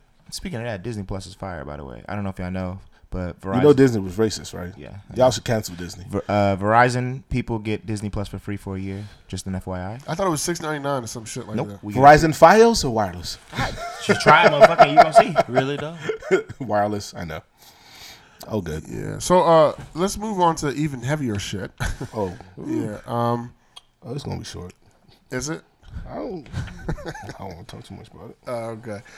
So, I'm not really a fan of the death penalty, and one of the reasons why is I feel like the judicial system is flawed, and it's hard to make that type of definitive decision about somebody's life when there's possibilities that that person that has been put to death for a crime didn't do that crime, especially within people of color. And recently, there's been a lot of buzz about a man named Rodney Reed, who was supposed to be sentenced to death this coming week. And there were new evidence. His lawyer saying that he didn't commit the crime. Sentenced to death or actually executed? They stayed his execution, right? Yeah, definitely about to be gone. Yeah. So because of that, there was a lot of people, including celebrities, signing. It's not a reform. What is it? A petition to get the governor to hold his execution. Yeah, stay his execution. And so they were successful in doing that. And right now there's no date for his execution as they try to process this. And we've had plenty of talks on this episode. On this podcast about, at least I have, about my issues with the judicial system. And I just think things like this is a good reason why we can't just be sentencing people to be executed. There's so much, and sometimes putting people in jail is for personal gain. Like it's very tricky. So anyway, what do you guys think about what's going on? So the story, what's the background on the story? This happened how many years ago? Sentenced in 1998 for 1998. murder. Yeah, for a murder that was supposedly done of his wife, right? Stacey Stites, yeah. I don't think it was his wife. I don't think it was his wife. I don't think it was his wife. Oh, it was the wife of somebody else that was a cop that he was having an affair with.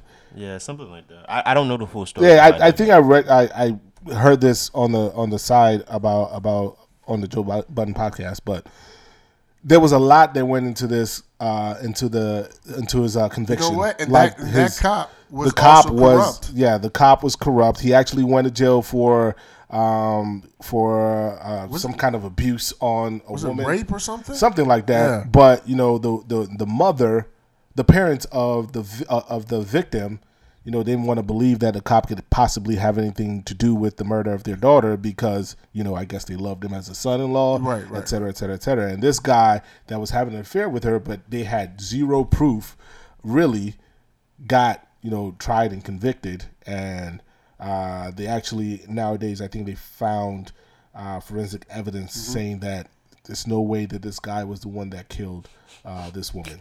So why are you I'm laughing? sorry, I'm not laughing at this story. So yes, right, he was having an affair with the woman who was married to a police officer. Right. Yeah, he just got out of jail.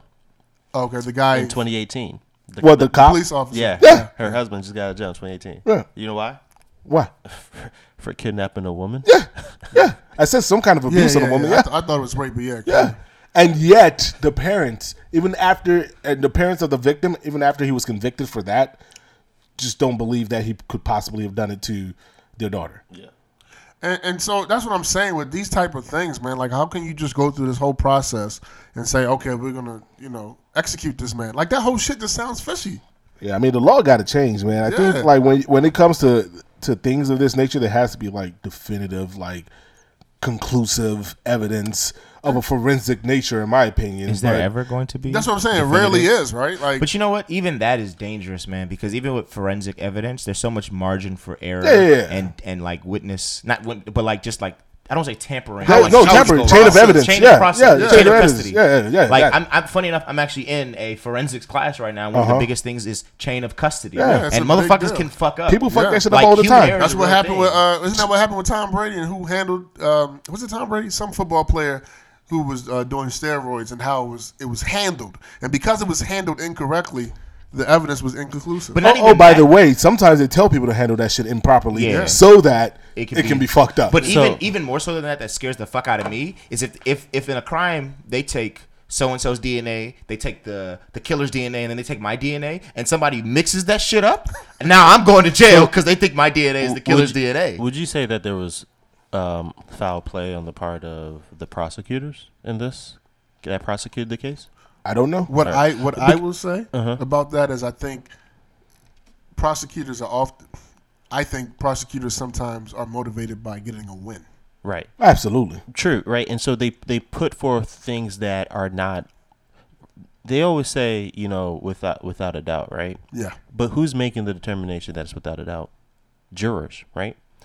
People are uneducated about the system. People are uneducated about the law. That's what the judge is supposed to be there for. But the judge is not the one making the choosing the verdict, right? It's supposed to be the jurors, unless the situation is just so ungodly. Yeah, if the jurors don't do a good job, the judge can step in and overturn it based on that's not the evidence that was right? provided. And so people who don't really understand what it means without a doubt are making a determination on this, and then they're going to give you the max if you're black. Because the judge doesn't want to be the one to catch that flack. Right. For it. So I think, we dislike the judicial system when it's wrong, but are we disliking the judicial system when we, as those who are part of this society, one, don't do our due diligence just because maybe we don't show up for that jury duty, but two, we're not educated enough to be able to sit in a jury, hear evidence, make a determination,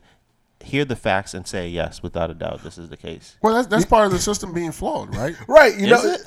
I think so, because I think, to what Mike was just about to say, maybe not, but you ask people to be good citizens and come and do jury duty, but not once is there a course in how to be a juror, not once is there a course into letting you know the full length and breadth of the law. If that were the case, if you're going to raise people to be part of the judicial system, to be good citizens and all that shit, from fucking first grade, you should be teaching them how the fucking law works. But they don't want that to happen. But it's supposed to be common sense, and people are dumbasses. No, it's not common sense. Not only that, these lawyers are selecting juries that are going to support. Of course, it's a game. Now they start playing the game. Right, so it's all to win a case, actual. But wait, both lawyers can choose their jurors, right? I mean, right, so what? I guess what is the most?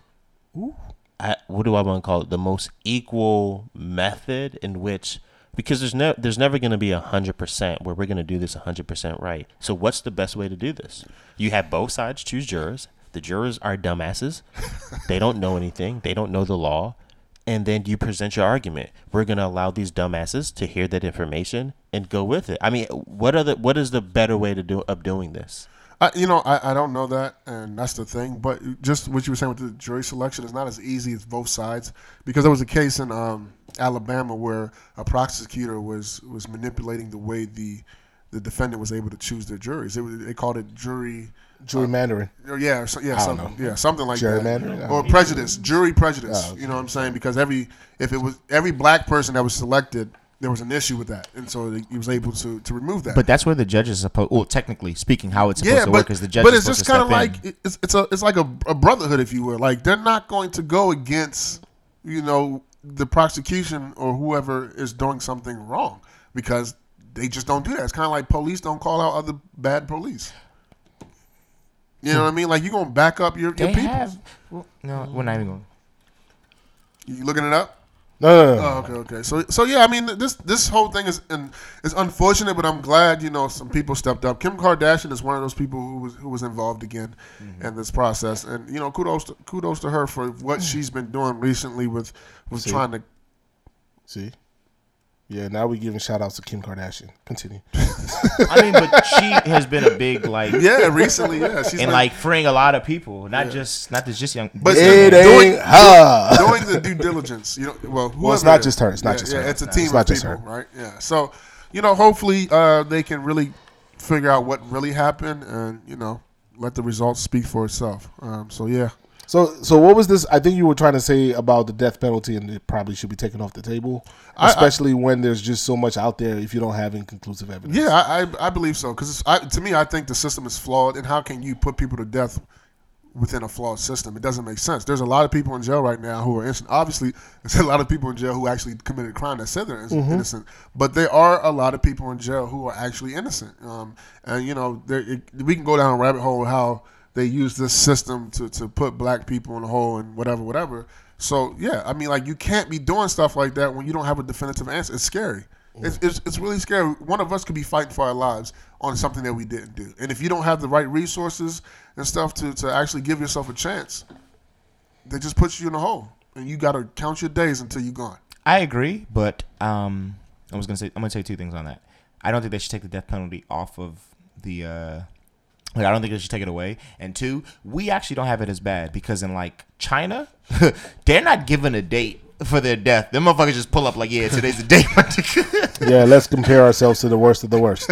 I mean, that's real. I'm just saying. But to my greater point, I don't think they should take the death penalty off of the table. I just think that it should be for very rare cases. In my opinion, death should be on the table for cases like terrorism, or for when we know without a doubt that this motherfucker, people like Jeffrey Dahmer, when we caught these people in the act, they need to die. I'm sorry to say, but there are just some people in this world that don't need to be here no more. And it's terrible to say, but the death penalty also brings a level of closure to families. Because in my opinion, without things like the death penalty, motherfuckers would be seeking justice on their own. You know what I'm saying? It's just it's a slippery slope, in my opinion, because it's this person killed your family member, and as the state, we're assuring you that we're going to take this person from this world because they took your family member away. You know what I'm saying? Where the opposite is, well, fuck that. Y'all not gonna kill him. I'm gonna kill this motherfucker, and then the 10 people guarding him because they're in the way. And it just creates. Yeah, I mean, bullshit. It's only 5 states that still have the death penalty, though.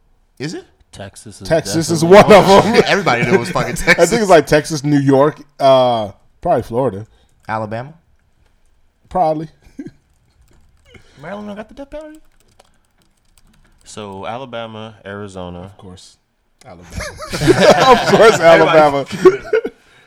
Arkansas, it seems like it's a lot. Colorado, California, Florida, Georgia. So they may still have it, but I don't believe that they're actually exercising. They're actually performing those deaths. Oh yes, it says it's legal in 29 states. 29. Yep. Damn, that's a lot of states. It is, right? Shit, More than half. it's like red states too. Anyways, And Maryland is not one of them. Wait, so Maryland does not have the death penalty? No. Is that giving you ideas? No, not at all. What the fuck? The life in prison is still like a thing. You know what I'm saying? Yeah. Whatever. Yeah. So anything else, guys? Your energies. I mean, our energy? No, sir. You've been watching your fucking game and you ain't been micing. All right. Actually, yes. I'm preparing for the shout out. Okay, yeah. But are we doing this LaKeith Stanfield thing or it's not mine, my topic. So whose is it? It has no name on it. I mean, we can talk about the LaKeith Stanfield. So that's the dude from Get Out, not Daniel Kaluuya, but the other guy that was like, "Get out!" Guy with the glasses. He played in he's a in movie ATL. recently. The He's show, in not the ATL. movie. The show, not the movie, and he was recently in another movie. The movie with Issa Rae, yeah. Yeah. The movie Issa Rae, I can't remember what it is.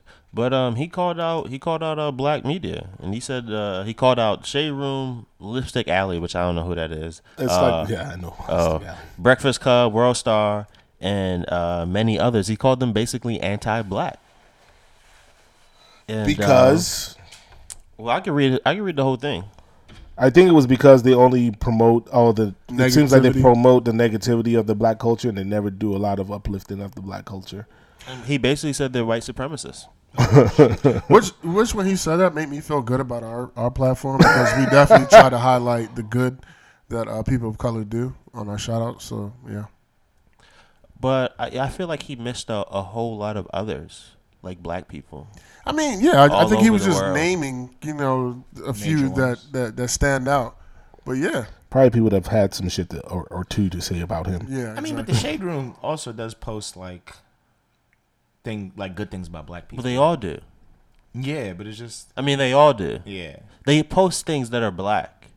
So you're gonna go ahead and read what? So he said, it's a fact that he said, it's a fact that a lot of these platforms are usually or tend to be feeding grounds for negative reinforcement toward black nonconformists. They bolster faux vanity and hold a white supremacist scope over black men and women, often highlighting negative attributes and downplaying mind-expanding ones. They serve as a bottomless coward consumption pit in digital audio or otherwise slave mentality museums. And then he said, add all you want. You agree or disagree? First of all, wow. I think that there's a lot of media platforms that don't do what is the word I'm looking for? That are not responsible in how they portray people of color. That you would think, because they are, I guess, media of color as well, that they would do a better job. I do feel like there's some truth to what he's saying. I mean, absolutely, there's some truth, right? Love and hip hop, right? Basketball wise, all those shows, there's some truth to what he said. But so Charlamagne had a response. So I liked his response, and he said, "See, as a black man, it's safe to go to black outlets, but you would never fix your mouth to any of the white outlets to do the same damn thing, right?" So who's the real coward? And I think there's truth to that as well. We as black people always want to call out each other, right? And we always want to do it publicly, but yet we don't want to call out those of us who are not part of that community who are doing it to us. I mean, because we've been seeing it in white media, I think anything non-black media. I think with that it's already known though. With the black media thing, this may be like a revelation for most people. Like, there's a lot of black celebrities that end up on those pages that don't like those pages. You're right. No, they all use those pages. They don't like it when it's negative about them. Well, but yet people like Cardi B said, "Don't post shit about me." Yeah, she posted a cease and desist, and they have been adhering to it up until the point they were saying some fuck shit about her, but before that, she was pushing that and peddling that. Was she? Yeah, and so I guess my thing with it is like you have an issue with what these black media are doing, but yet you're calling them out versus going on there and having a discussion with them, because they are in a position in which a lot of black people are not, or a lot of black people want to be in, right? They are an outlet for black people, and we have to keep them. I think there's a level of keeping it strong and a level of keeping it safe, even though we may have some issues with it. And I'm not saying that you shouldn't call out those issues, but it goes back to who and how you're calling out other black people so publicly in a way that's just like, you called them white. You basically said they white supremacists. Like, yeah, I want to know like what's behind what made him say that. I'm trying to find it. But yeah, he has a video. It was mad long. I didn't really listen to it. After Charlamagne said what he said and made him the donkey of the day, he then came back with another video about it. Yo. But like, I mean, to question their blackness because they I guess they do push stuff about black people that are seen in a negative way. That is something to talk about. But you know what? They do say that about white media. They say that about CNN. They say that about MSNBC. And you know, their response is, well, I report the news. I mean, so if that is out there and if it's being put out there, I'm gonna report it, because I'm gonna report on those that are part of my constituency. However, I guess I'll play the devil's advocate. Did any of you guys see his last Breakfast Club interview?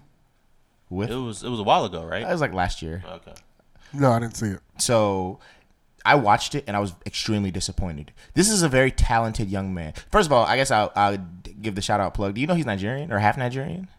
I thought so. Yeah, he is. But I didn't know if that was real. Yeah, his father's Nigerian. He says it on the Breakfast Club. But so he has like a lot of like different avenues like available to him that he's like pursuing. And on the Breakfast Club, they were like very patronizing and just kind of like brushing him off and not really taking him seriously. And it's very unfortunate. So I feel like a lot of this is coming from that sort of place where he's touring these black medias and they're just like, they're looking for a story that's they're looking for negative stories, well, like because he's giving them all of these positive, which is true. People stories, have said that before. Positive things that you know he's doing because he's like a movie star. He's an intellect. You know what I'm saying? He was an Uncle Drew. That's where it was. He's very intellectual. He's pursuing a lot of different aspects. And on the Breakfast Club, they weren't really worried about that. They were just like nonchalantly cracking jokes. Trying to get to the fuck shit. You know what I'm saying? And he was like, I'm not really here to talk about that. I'm trying to promote my brand. I'm trying to show you the positive things going on. And so I feel like something like this has been brewing in him for a while. So, and that's why I say, like, you know, there's some truth to what he's saying, because there has to be some responsibility that some of these black media or media of color, when they have this platform, they use it, you know, wisely. And I feel like, Charlamagne's right. They do a lot of stuff to promote black culture and show people of color in a good light. But at the same time, you know, are you doing enough? Like you said, here's a man who was trying to promote what he deems to be positive in the black community, and you cracking jokes. And they do crack jokes. I mean, even sometimes with the Donkey of the Day is showing people of color. It's not always people. I know it's not always people of color, but I'm just saying he's highlighting. But certain things. If they're not discriminating, then it's no big deal. Then why? It's no big deal, yo. Like, it's not if they're not discriminating. Then to Charlamagne's point, you gotta call everybody out, not just the black outlets. But I guess he's saying, and it seems a bit salty, yo. But it seems like, I guess what he's saying is highlighting the positive the way you highlight the negative. Like I said, one thing that I appreciate that we do on this platform, which is nearly not as big as those, is that we do highlight positive people of color of things that they do. And what do you do when we try shit on it? You chuck us some media. So we feel that these outlets, Worldstar, of course, you know about Worldstar, but at least Breakfast Club and the Shade Room are highlighting positive black things that are happening for black people. Sometimes they do, but we can say it's 50-50. Yeah, right? We know they're here for the fuck shit though.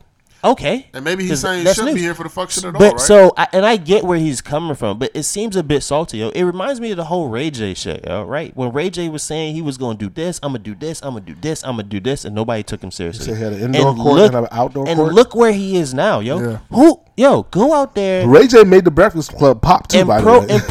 And prove these people wrong, and then come back and say, you remember when we had this conversation? And you wasn't trying to hear me out. I think there's always a better way to do some of these things. And I honestly think that I feel like he's going to regret what he said. and he's not going to come back and speak on it. But I feel like he didn't need to. I feel like he's going to regret what he said, because there's a better way to come out and do it, as opposed to, as I said, when you start calling black media white supremacists, you know what I mean? Yeah, I mean, it's a very strong statement. Very extreme. He did what he had to do. Maybe he got them to put a mirror in front of themselves and take a look at themselves. Charlamagne definitely did not. He didn't really call them white supremacists. He says they hold a scope. Because Charlamagne is fucking self-righteous. That's why.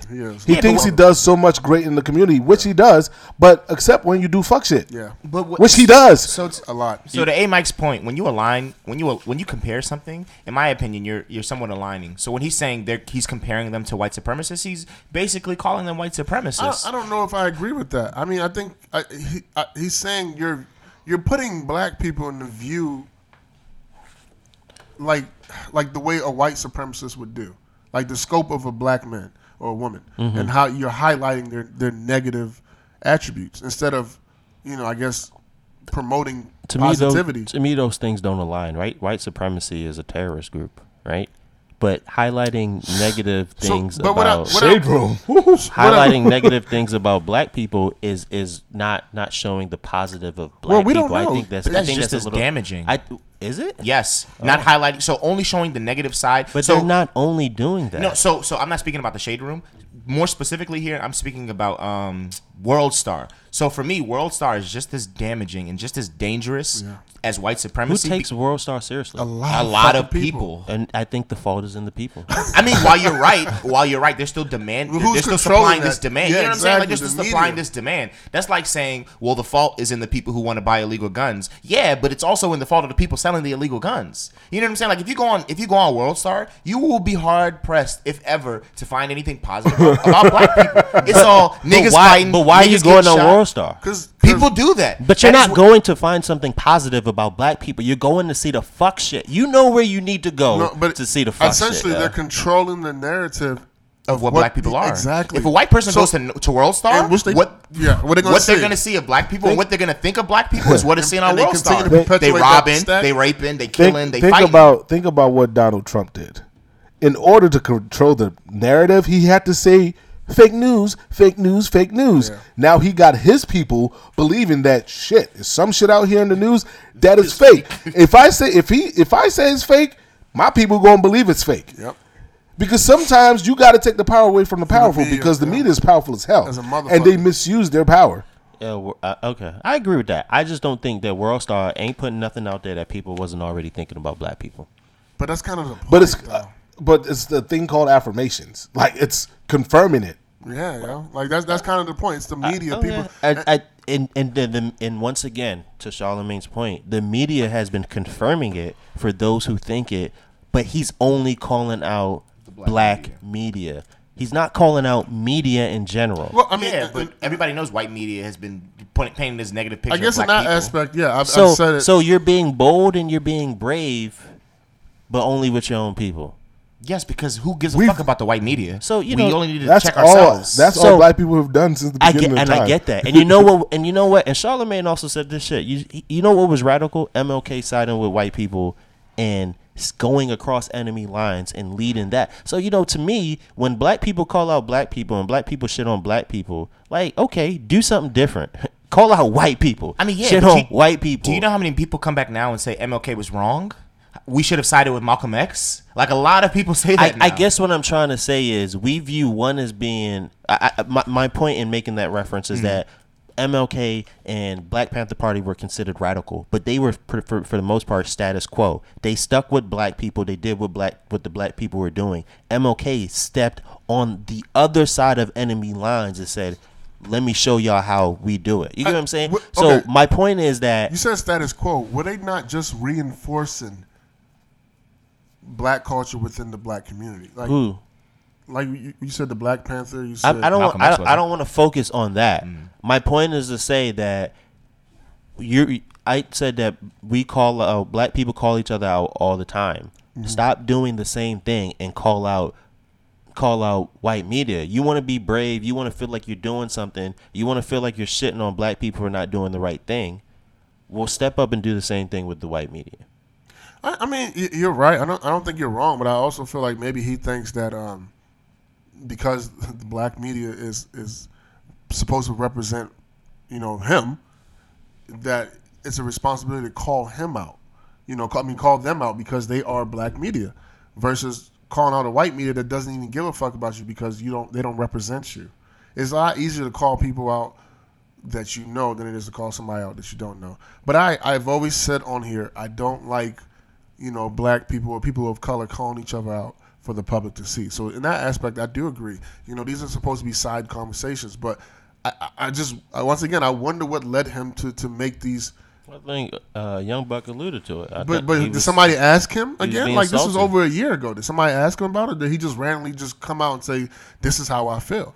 We also got to keep in mind, people will bait you with these type of questions, man. I'm about to say, when you in the moment, you gonna say some shit like this. Was there a question that preceded this, or did he just come out and say this? I don't really know. Yeah, but I think that's one of the struggles that we have as far as black people is how to tackle this issue, because he is right, but at the same time, I don't necessarily 100% agree with his methods and the harshness in which he came at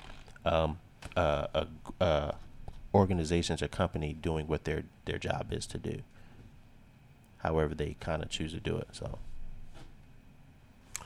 yeah, well, good luck to him and whatever he's trying to do, and I hope that regardless of what he put out here, he still gets some support from the black media.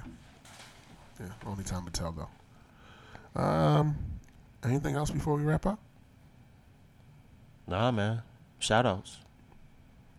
All right. So, I think one of the earlier episodes, I spoke about, the squeegee kids, and I think they're really like all around this, all over, different states. I hear people from Philly and other places talk about squeegee kids, and at first I was like, man, it's better that they're doing that than to, sell drugs or rob people. But then it became more of an annoyance because, it wasn't just about that. It was like they were destroying the area they were in because they were leaving trash and stuff like that around.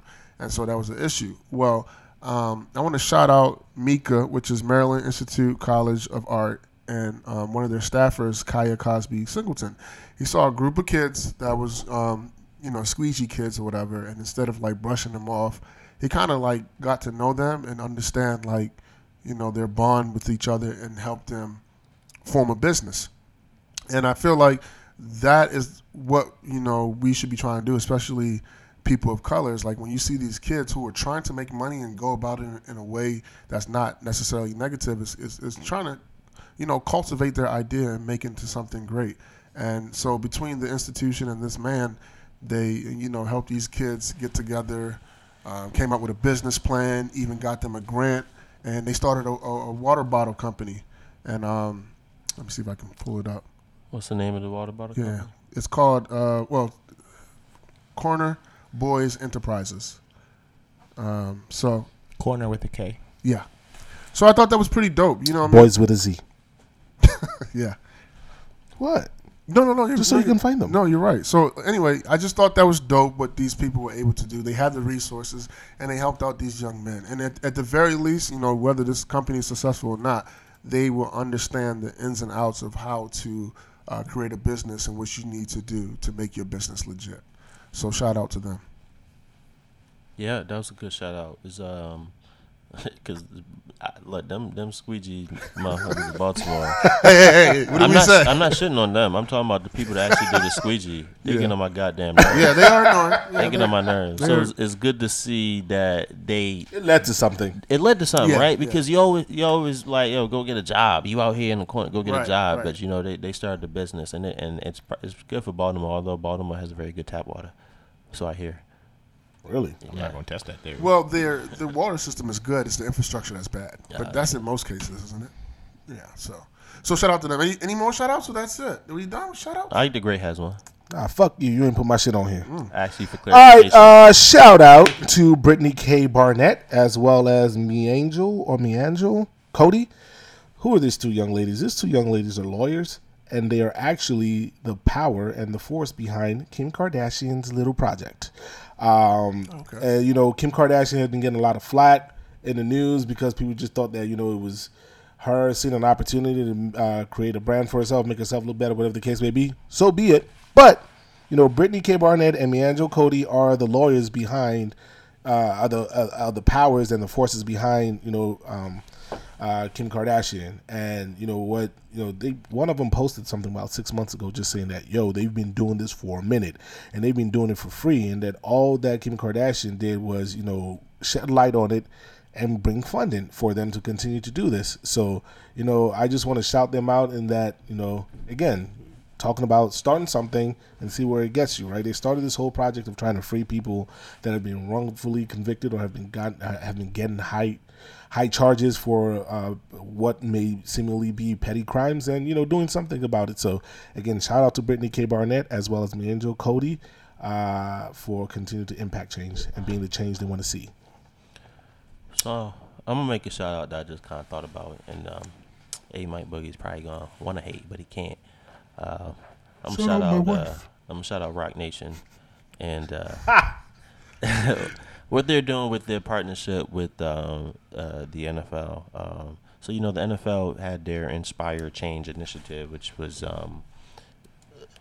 where they said that they would put up different funds. I think it was $100 million initially to support different social causes, right? Different social groups. And part of the deal with Jay-Z and RocNation is that they would kind of manage to make sure that that's being done. And I just kind of want to shout out RocNation for taking that on when everybody kind of saw that as a dead end. And one of the things that RocNation announced that there were 3 people that would be advocates. It was Meek Mill, it was Rhapsody, and there was one other person I can't remember. And one of the first things they did actually was just make Inspire T-shirts and Inspire apparel, right? Inspire Change apparel. And I saw it. I was reading the article and it was getting shitted on because they were talking about, this is what they did to make change and blah blah blah blah. And I just want to say, well, this is the first step in what I believe will be many steps towards that. And we can't shit on something those proceeds are going to go towards these. You talked about how Kim Kardashian is funding 2 black women. Am I correct? Yes, sir. Blavity and what they're doing. Blavity was just the news media that Brittany K. Barnett and MiAngel Cody. Yeah, sorry. And what they're doing to help get these inmates out of jail or get pardoned, they needed funding. And so this is, even putting out this apparel out there is just going to be funding that's going to go to these organizations to continue to do what they do, because there are already a lot of organizations out there fighting for social justice for black people that are doing things that don't have the funding, and eventually they just kind of go away. So even just taking this little step and putting out apparel that people can buy and be part of something that they believe in to help these organizations continue to do that. I'm going to shout out RocNation for that, because we're all wondering what they're doing. I think this is a small thing, but it is still something that they are doing. Yeah. No, I'm not going to shout out that at all. Shout out to all of them. Anything that's positive for the community, especially the black community, is always, a dope thing. So shout out to all of them. I guess that is it for episode 54. So, I said 54, 55. Yeah, I get it mixed up. Whatever. Yeah, shout out our listeners. Did you do that already? No, go ahead. Because you've been shouting out everybody. Yeah, go ahead. Make sure. Shout out our listeners, first time and last time listeners. Spread the word. Let people know we're a dope podcast. And this was episode 55 of the EBS podcast. We out. Peace. Yerp the dirt.